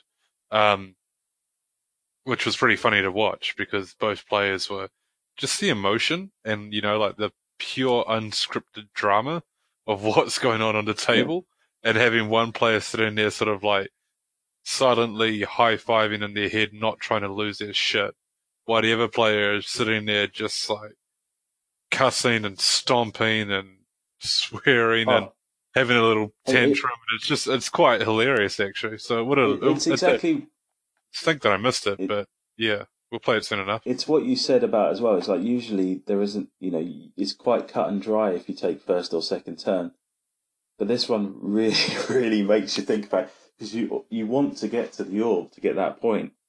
But 3 points is such a, you only need a couple of those in a row, and then you're right back in it, even if you've played really badly in the first 2 turns.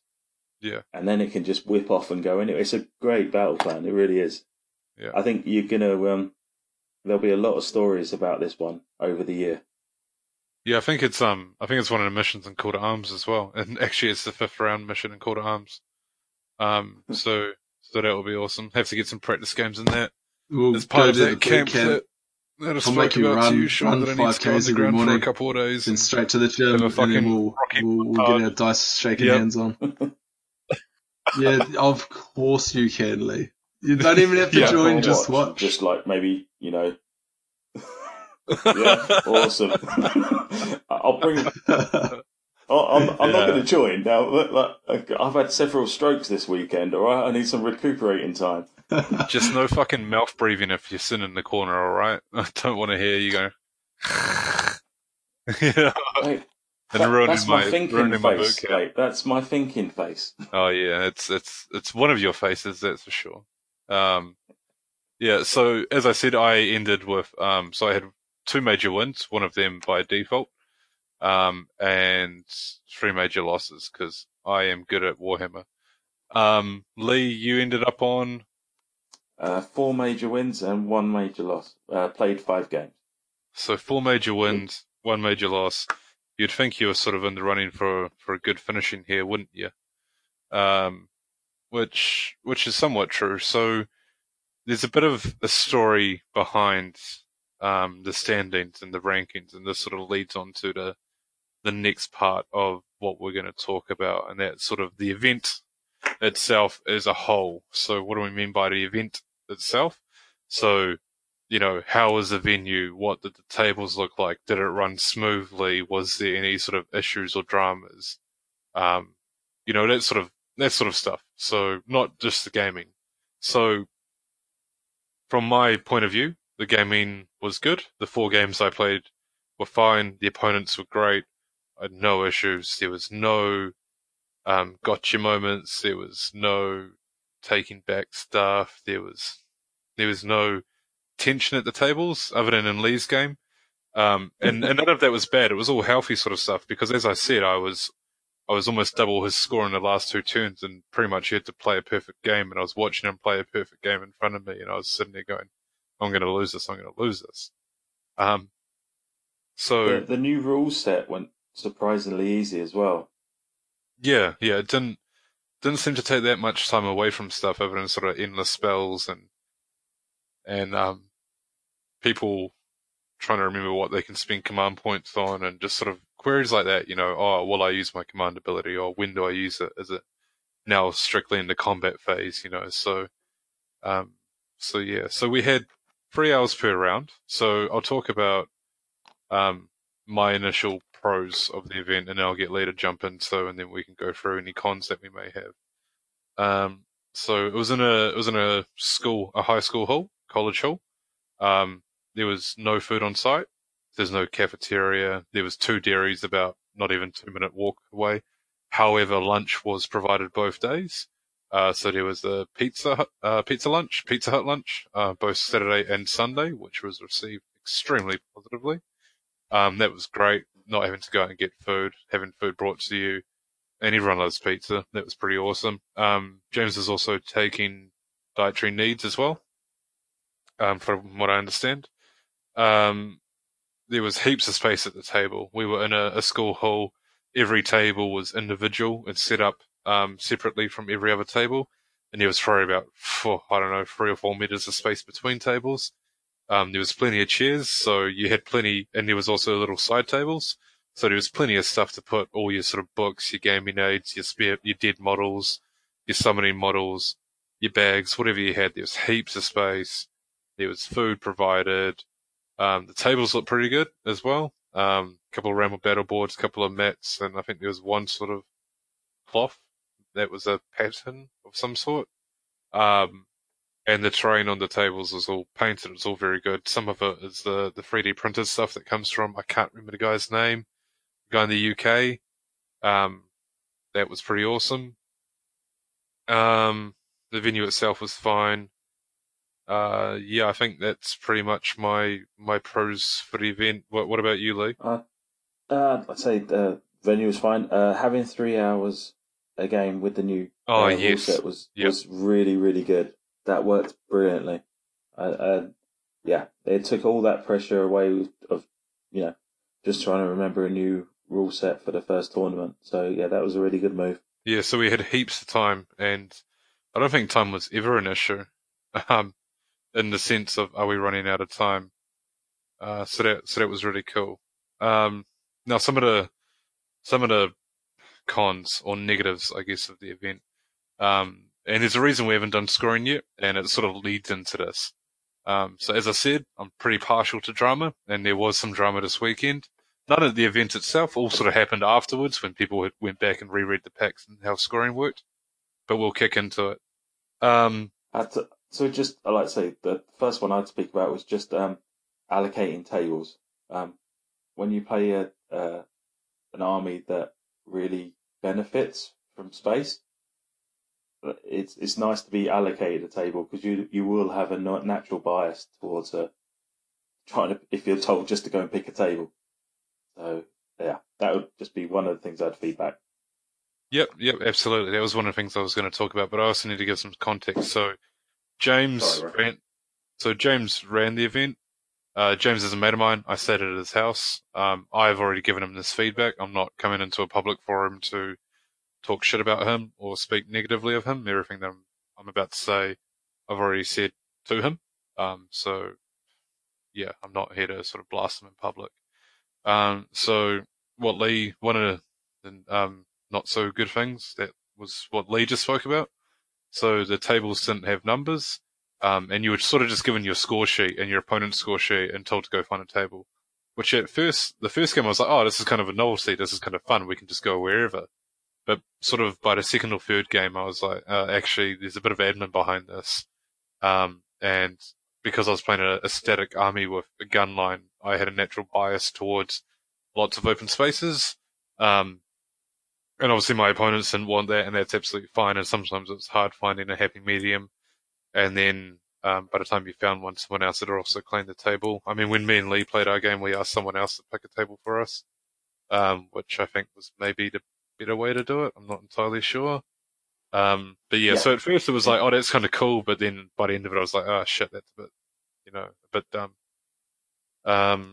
So yeah, not having tables. The second part was just the general admin of the event. So what I mean by that is asking the TO when the round finishes. We were running slightly late, but time was never an issue with the venue. We had it as long as we wanted. So there was never really any hard and fast answers sort of initially. Asking them what missions we were playing. Didn't know half the time. Just asked someone else who had the players pack, and they sort of relayed that information to me. So that was sort of just sloppy. And James has said that he would probably look to, next time not play in an event, just do one or the other role. Not do both. He also mentioned something about having a big week the week before, and he didn't actually have as much time as what he was hoping to sort of put into the event.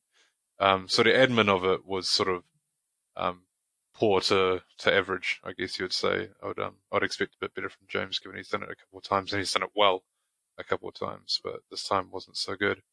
And then we go into the scoring of the event. So originally we were told Fraser, Mr. Nurgleman, won the event, which is good for him. He's come second at an event and won 2 events now. So Fraser's on fire, he's doing really well. So originally we were told Fraser won, and then Dan, Mr. Shorts, came second, and then friend of the podcast, Lee here, came third. However, after the ceremony, a couple hours later, someone was asking how Fraser won with the painting penalty, which the TO had forgotten about the painting penalty, where if your army wasn't fully painted in base, you receive a 3-point minus, which means Fraser went from being first to fourth. And the way that was handled by the TO, I don't think was very good initially. I don't think there was sort of any urgency to correct the issue. However, it sort of sorted itself out for a natural course, because one of the other players, Ben, for some reason, I haven't spoken to Ben directly, so I'm not going to say anything more than what the TO has reported, which is Ben, accidentally fielded an extra hero, so he was running 7 heroes during the weekend. Not 6, he ran 7, which is what the TO has reported. And that all of Ben's game scores would become major losses. So everyone who played Ben now received major wins with 2000k kill points, which pushed Fraser even further down the rankings and actually push a new contender Byron above Dan and Lee. So you might need a bit of a whiteboard here, listeners, as I'm going, because it's getting a bit all over the show. So we've got two different winners at the moment. Yeah. So Byron jumps up into first, sort of out of nowhere. And then I'm the quite last excited part to of find out where I finished. yeah. So at this point, Lee went from going to being third to second to third. And then the TO James was also playing an event, which I said earlier. He took himself out of running for all the prizes. He was simply there for rankings points. So he said, I'm going to play. Regardless of where I place, I forfeit any prizes. Which I think it's his decision. It's cool. I'm not really fussed either way, to be honest, as long as the event runs smoothly. So James actually won the event over Fraser initially, but yeah, he forfeited any prizes. And he just wanted points towards rankings, because I think he's only been to one, maybe two events this year, and he was sort of worried about rankings points for Masters, which is fastly approaching. So everyone that Ben played gets a max point win, puts Byron up the top, and then James, who played Fraser in the last game, remembered that he was playing a rule wrong, which impacted the game. He was playing from what I understand, he was playing so James was playing a Death Army, and he was playing you double spell effects on an 8, not a 9, and he played it wrong the whole game, he said. So therefore, his game against Fraser counts as a major loss for James, and Fraser obviously collects a major win and the 2k points. And then all of a sudden, Fraser comes back, just like a phoenix, rises from the ashes from 5th place, right back into first, even with the paint points and so on. So, all things said and done, as the dust settles, Fraser takes it out with 17 kill points, which is the equivalent to 5 major victories. And he's got 10,000 kill points as well, which he tabled everyone. Also, another thing to note is that Fraser's round 4 opponent didn't turn up. So Fraser played Ben, and he played James. James cheated. Ben played too many models. His round 4 opponent didn't turn up. So Fraser actually only played 2 games of worth scores. So I'm not sitting here trying to poo-poo on Fraser or anything, but I think it just sort of sums up the whole kerfuffle of where did people actually place, and sort of the administration of the event, I guess you would say. So Fraser gets 5 major wins, although only 2 of the games he played had meaning, and in those 2 games he tabled his opponent and got a major win, so good on him. Byron finishes second, 1 point behind Fraser, but quite a few kill points behind. Dan comes in third, and Lee comes in fourth. And all those players had 4 major wins and 1 loss. I finished way down. I finished like 12th out of 20. So nothing really to talk about. Another issue that we had at the weekend as well is that we had 5 players not turn up on round 4 due to being hungover or only having an hour or 2 of sleep, which is no fault of the TOs. So that's sort of why I'm speaking about it after sort of the criticism I'd have for the TO. It's not James's fault. He can't control what people, do. He can just ask them to sort of play games and turn up and be nice people. But yeah, 5 people didn't turn up, which sort of threw a spanner in the works. Because what that effectively meant is that 5 games in round 4 were auto decides, and then you add in Ben's games as well, where 5 games were auto decides. You add in James's game, which it was. So what I'm saying is there was 11 default games that sort of stood up in the middle, and threw a lot of kill points out there, which is a bit of a shame. It's definitely not how we'd like to have events run, nor is it something we'd like to see going forward. But as I said, we had 5 people drop for round 4, but they all turned up for round 5. Not all of them played. A couple of them played each other, and they just sort of wrote out a score on the sheet. While the others sort of soldiered on, I guess you'd say. I mean, I turned up on the Friday, on the Sunday. I was near death, but I got through it. But each person's their own individual. So yeah, there was a bit of drama there, and hopefully that made all sense, and hopefully I didn't lose you. But yeah, that's what happened. It's just a bit of a mess at the end there.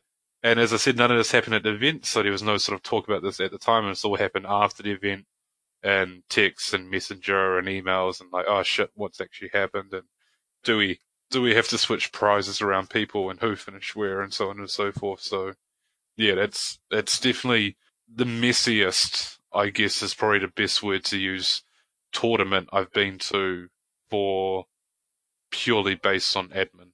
As I said, the 4 games I had were good, but the admin was pretty poor, and the result was just a bit of a farce, to be honest. I'm glad we got there in the end, but we had to go for It's about definitely 4 or not 5 something different that we result see tables. in the And some of that tournament was scene at Theo's all, fault, really, and some of that wasn't. So considering I think all 3 of us go to most of the tournaments that go around, and pretty much every time it's smooth, no worries. yeah, well, I've been to Most, Well, I don't think I've ever seen more than one player not show up for the next day. Definitely not yeah. that many, which is it's really disappointing. It's a real kick in the dick for whoever the next day opponent is. Yeah, if you can't handle your piss, just chill out that night. You know, it's not really good enough. It just all got a bit messy all the way through, you know, and like people are travelling a long way, and you know everyone's resource or time poor or anything like that, and you put the effort in, you go, and it just turned into a bit of a farce. To be honest, it was just very disappointing, and yeah, some of the drama could have been dealt with a lot better. Yeah, it wasn't exactly overly smooth. I guess that's the last thing I'll say about it, is that it was brought to the attention, and the attention of the person responsible was kind of like, oh well, shit happens. So it wasn't overly sort of onto it and sorting it out. But no, going back to Sean's earlier comment, yeah, I think I've been to maybe 12 events in the last sort of 2 to 3 years, and this was definitely the most sort of, as I said, messy is the word I'll use, admin-wise event that I've ever been to.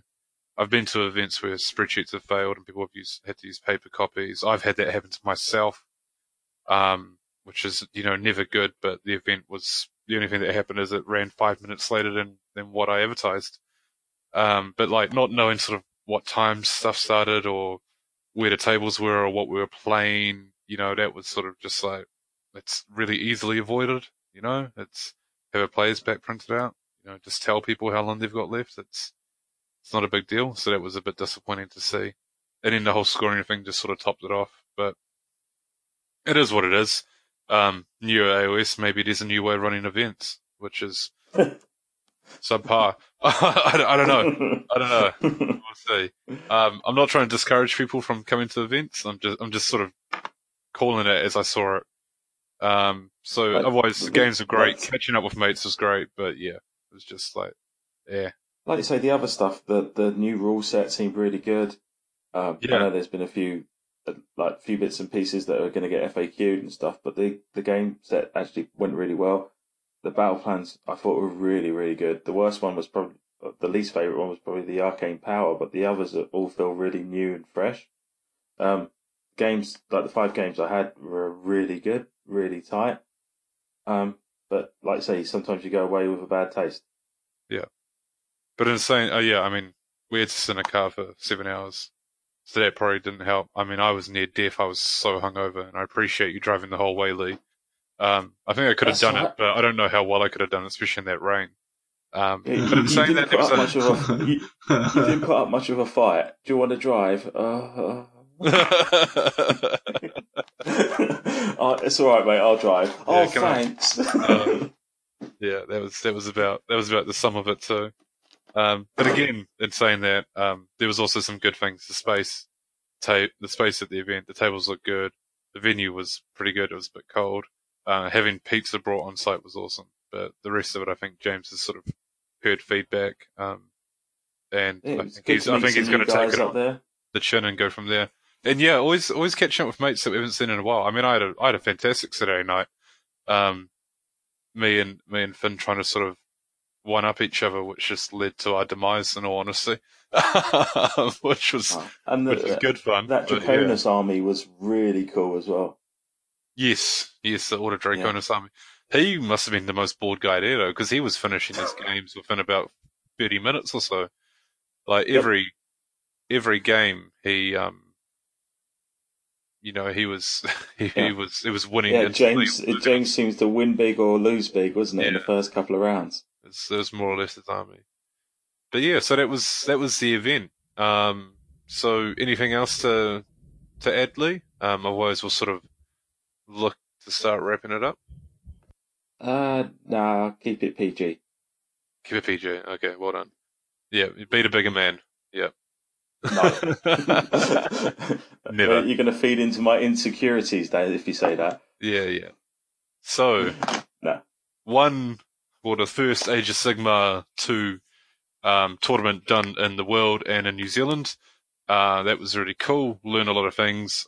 Definitely need to read these missions before I take a stupid static gunline army, which is not very interactive and pretty boring to play, to be honest. You're really relying on a couple of dice rolls. So what's coming up next? So we've got Call to Arms in Wellington in the first weekend of August, which we'll be doing some show coverage on. So old mate Fraser, who's been winning events left, right, and centre, is running it. I'm not too sure if he's playing in it or not, but we'll see. I'll have to get him on to ask him. So that will be interesting. That, from what I understand, has about 34 people registered and paid for it. So it's looking to be a decent size. I think we're capped at 40 players because it's, again, one of these sort of convention con things where we are in there with a number of other systems and they've only got, a finite amount of space. So I'm going to that. Sean, you're going to that, eh, buddy? Yeah, buddy. Big outing. It's coming and home, Lee, mate. you're It's going to be coming back in the home. motherland, celebrating that, Yeah. that it's come home, from what I hear. Yeah. Oh no! Don't start with that. Yeah. You'll give me another stroke, all right? Yeah. I mean, it kicks off in about 7 hours, so I'll be Yeah. up watching that, seeing if it really is. Can I just say a quick thing about Sylvaneth in the new rules? I should have said go that on. really. Go on. What? Yeah, Okay. How about I phrase your question so it looks like this is professional and unprovoked? Oh, good. Go on. What was the functionality of your list, and did it play sort of as expected? That's a really good question, Sean. Oh, thank you. Being off. I think Sylvaneth are a lot better all of a sudden.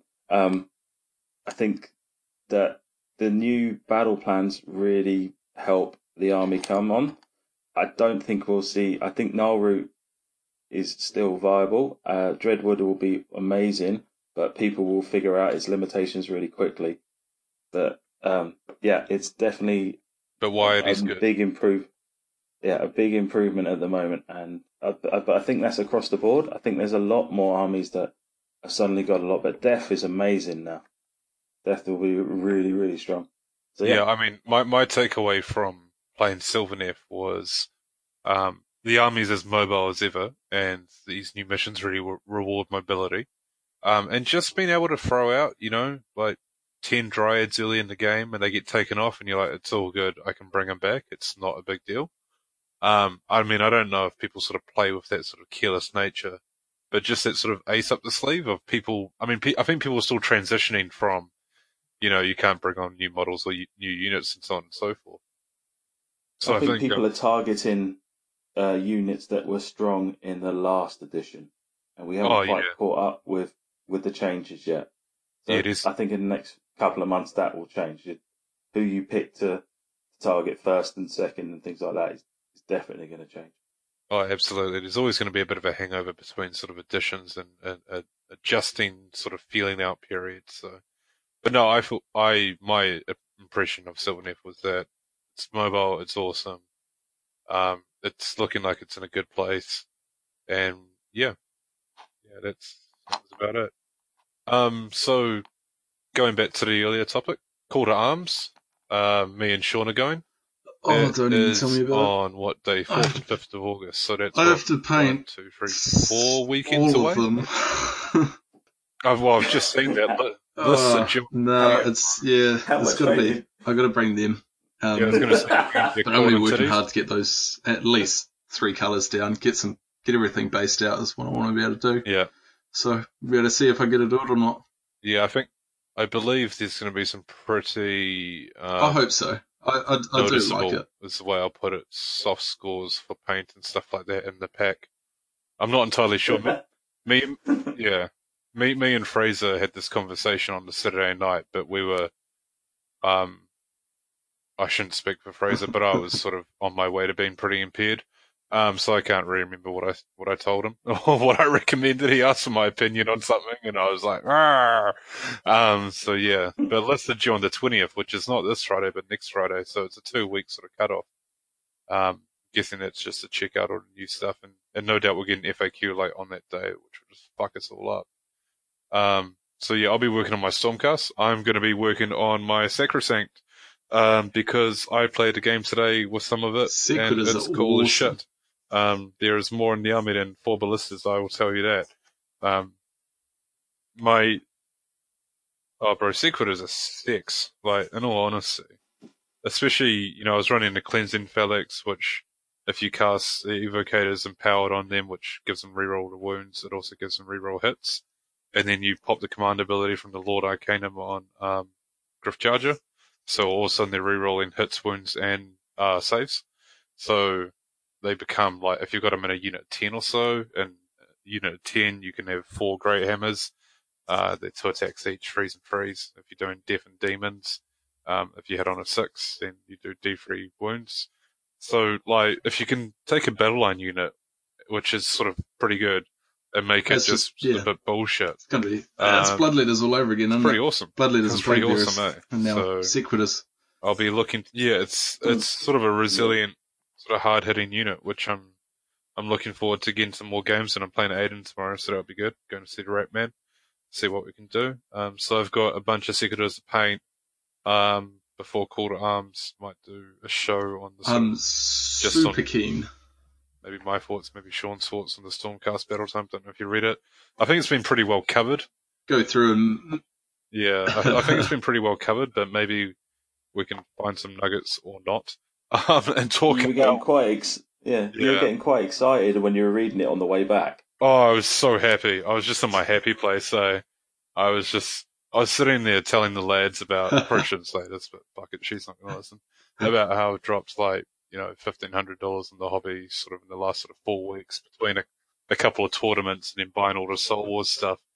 And she's going away soon. And I was just like, money comes in and that's fine, but it's pretty hard to ask to drop another sort of $500 on like heroes and new Stormcast shit.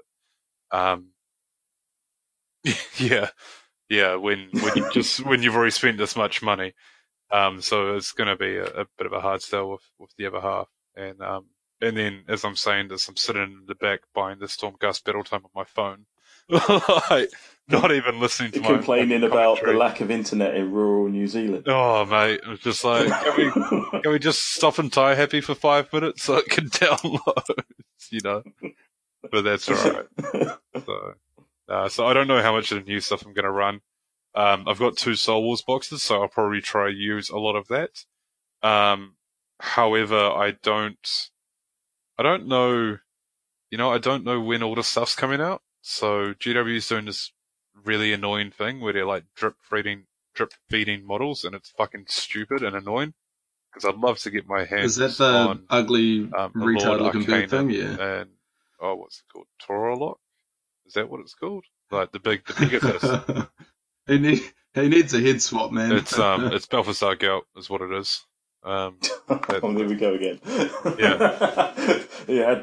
I had this for 6 hours. It's Balthasar Gout, Well, it is. It really is. He's going to cast Doom or whatever the fuck he used to cast. I don't know. Transmutation or some shit. I don't know. I didn't play Warhammer Fantasy Battle. Yeah, so I'll be working on Stormcast. Sean's working on his daughters.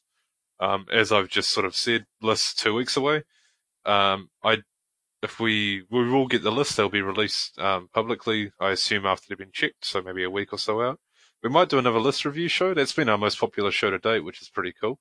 I haven't had any feedback on it, so hopefully people were enjoying it, and hopefully we're a bit sort of coherent. But maybe instead of covering all the lists, considering there's going to be double the number of lists at Call to Arms than there was at Warhost, we'll pick out a couple and go for them, or who knows what.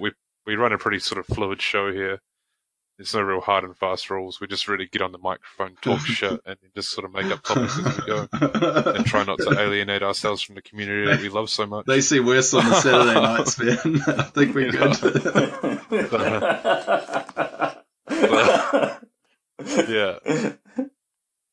Oh mate, I was on fucking form on the Saturday night. I tell you, me and a few other lads, and then there was a few other lads who were yeah. As I said, if you want to know what happens on tournament weekend when we go drinking, or when some people go drinking, come along. It's it's not my place to tell stories. So yeah, that'll be awesome. So anyway, when will the next show be? I don't know. Maybe if Sean reads and digests the Stormcast book, and maybe bro, I can do the same. Maybe we'll get on chub and do for a Stormcast right now. brief little free format about Stormcast, because you've been pretty tempted about Stormcast. Yeah, no, I don't think I'm going to be able to help myself once I get these daughters canned together. Cheeky little chub.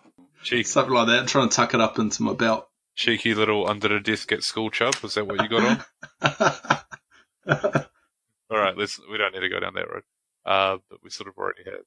But yeah, no, I mean, my initial reactions to the Stormcast book is it's really cool. If you're using the Storm host, you need battalions. Battalions are slightly cheaper, slightly less useful. They only sort of have one ability instead of having sort of 2 to 3. But they also have a lot smaller buy-in, which is pretty awesome. Especially some of the new ones where you're sort of taking, I was talking about the cleansing Phalanx before. I think that's pretty good, because you'd be taking 2 Secutors if you're running, Sacrosanct Chamber. And after using the Evocators today for the first time, they sort of went off. They were really awesome. But even like the Hellstorm Battery, I think all up that is sort of 500 to 600 points just off the top of my head.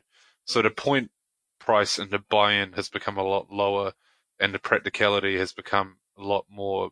Well, it's just become far more practical, is what I'll say. You're not filling up battalions with shit you don't need. So the accessibility for Stormcast to get battalions is definitely there now, and you're not having to use, 4 units of this and 5 units of that, and have an ability you don't really want, and paying sort of 1,200 points for something you don't really want to take. You've just got so many options for command abilities as well. It's ridiculous. Yeah, I mean, some are definitely better than others, and sort of that's what I was saying in the back of the car when I was talking to you, is because I've painted, or recently painted, still painting my army Hallowed Knights, because I like the lore of the Hallowed Knights, and I like the color scheme. Their abilities run and charge, and if you take which one is it? Lord Arcanum on insert mount here, Toralon, I think it is, you get to add 2 to the run rolls. So that means you can have something like Paladors, and then if you've got enough command points, you can guarantee it a 6 for a run. So all of a sudden that unit is running 20 inches, or 21 inches, because you get +1 to run and charge, as well as the +2 from the Toralon ability, and then guaranteeing the 6. And then you can obviously charge after that, because that's part of the command ability. On chucking the cogs into it, you get another 2 inches on that, and then you get a 2d6 +3 inch charge. So there's definitely ways to alpha strike. Or what I was looking at was the, oh my god, I've just blanked on their name. Evocators, or is that how you say the name? Evocators or Evocators? I think I heard someone else say on cats. Yeah, I've been calling them Evocators, but I think I heard someone say Evocators. But if you chuck them on cats, it's the same, and they get a bunch of bonuses on the charge. And then there's all the synergies with the spells as well, and there's other command abilities where, like, if you give this another Lord Arcanum 1, I think it is, on Dracoline, gives Dracolines extra attacks, so you can make these things move, quite reliably, charge sort of 24, 25 inches a turn, like quite conservatively, maybe even up to 30 inches. But you're going to need to get sort of like what they have in 40k, where they have what's called like CP farm, like command point farm. Whereas you can't really do that. I mean, you can take Tempest Lords, which you can generate extra command points, but then you're not getting the running and charging. So that means you'd have to get a Heralder to get the run and charge in, but then you're not getting the bonuses for run and charge and the extra +inches. Yeah, so there's so many layers to it. I haven't digested it all, but my initial reaction is there's a fucking lot of rules in this book, and I played a game today, and I forgot half my hero phase because I'm not used to having all these wizards and then wizards with custom spells. I just wanted to cast Everblaze Comment, which went off, and that was fucking awesome. So I'll be needing to do a cheat sheet. But expect more from myself on the sort of commentary on Stormcast, and I'm loving the book. And it's looking really good. There's lots of good shit in there. And GW, just please, just fuck your release schedule, and next week just go, you know what's really cool? Releasing all the models, because Sean has a tournament in 2 weeks, and he needs to hand in his list in a week. So it'd be really cool that he can actually include shit in his list that will be available to sell.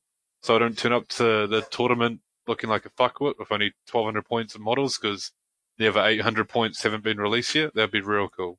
I'm sure you're listening. So get on that. You don't have to do that. Yeah, that's harsh. Well, Lee, you know England, it's not coming home no more now after you made that. There's no need for that. Yeah. Them's fighting words. That's just harsh. That's another stroke now. Thanks. Yeah.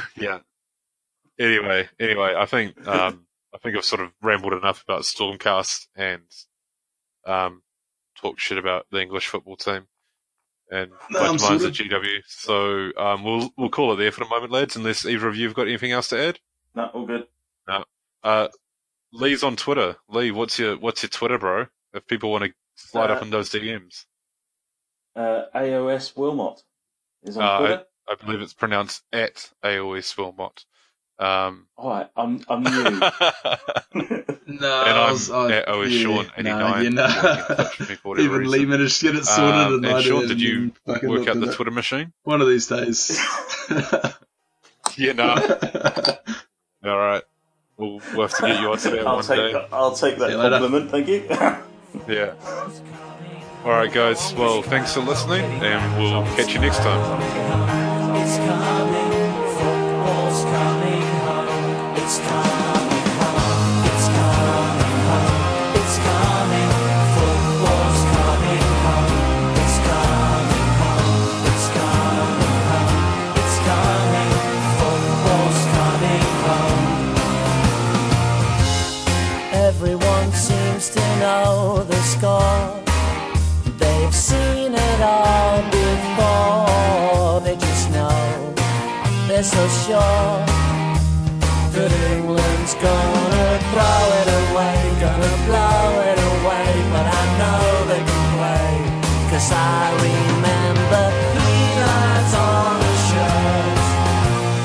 Jules Rimet still gleaming, 30 years of hurt. Stop me dreaming. So many jokes, so many sneers, but all those also nears weigh you down through the years. But I still see that tackle by Moore, and when Lineker scored, Bobby belting the ball, and Nobby dancing 3 lines on the shirt. Jules Rimet still gleaming, 30 years of hurt. Never stop me dreaming. England have done it in the last minute of extra time. What a save! Good old England! England have couldn't play football. England have got it in the bag. I know that was then, but it could be again. It's coming home, it's coming, football's coming home. It's coming home, it's coming home, it's coming, football's coming home. It's coming home, it's coming home, it's coming, football's coming home. It's coming home, it's coming home, it's coming, football's coming home. It's coming home. 3 lines on a shirt. It's coming. Jules Rimet still gleaming.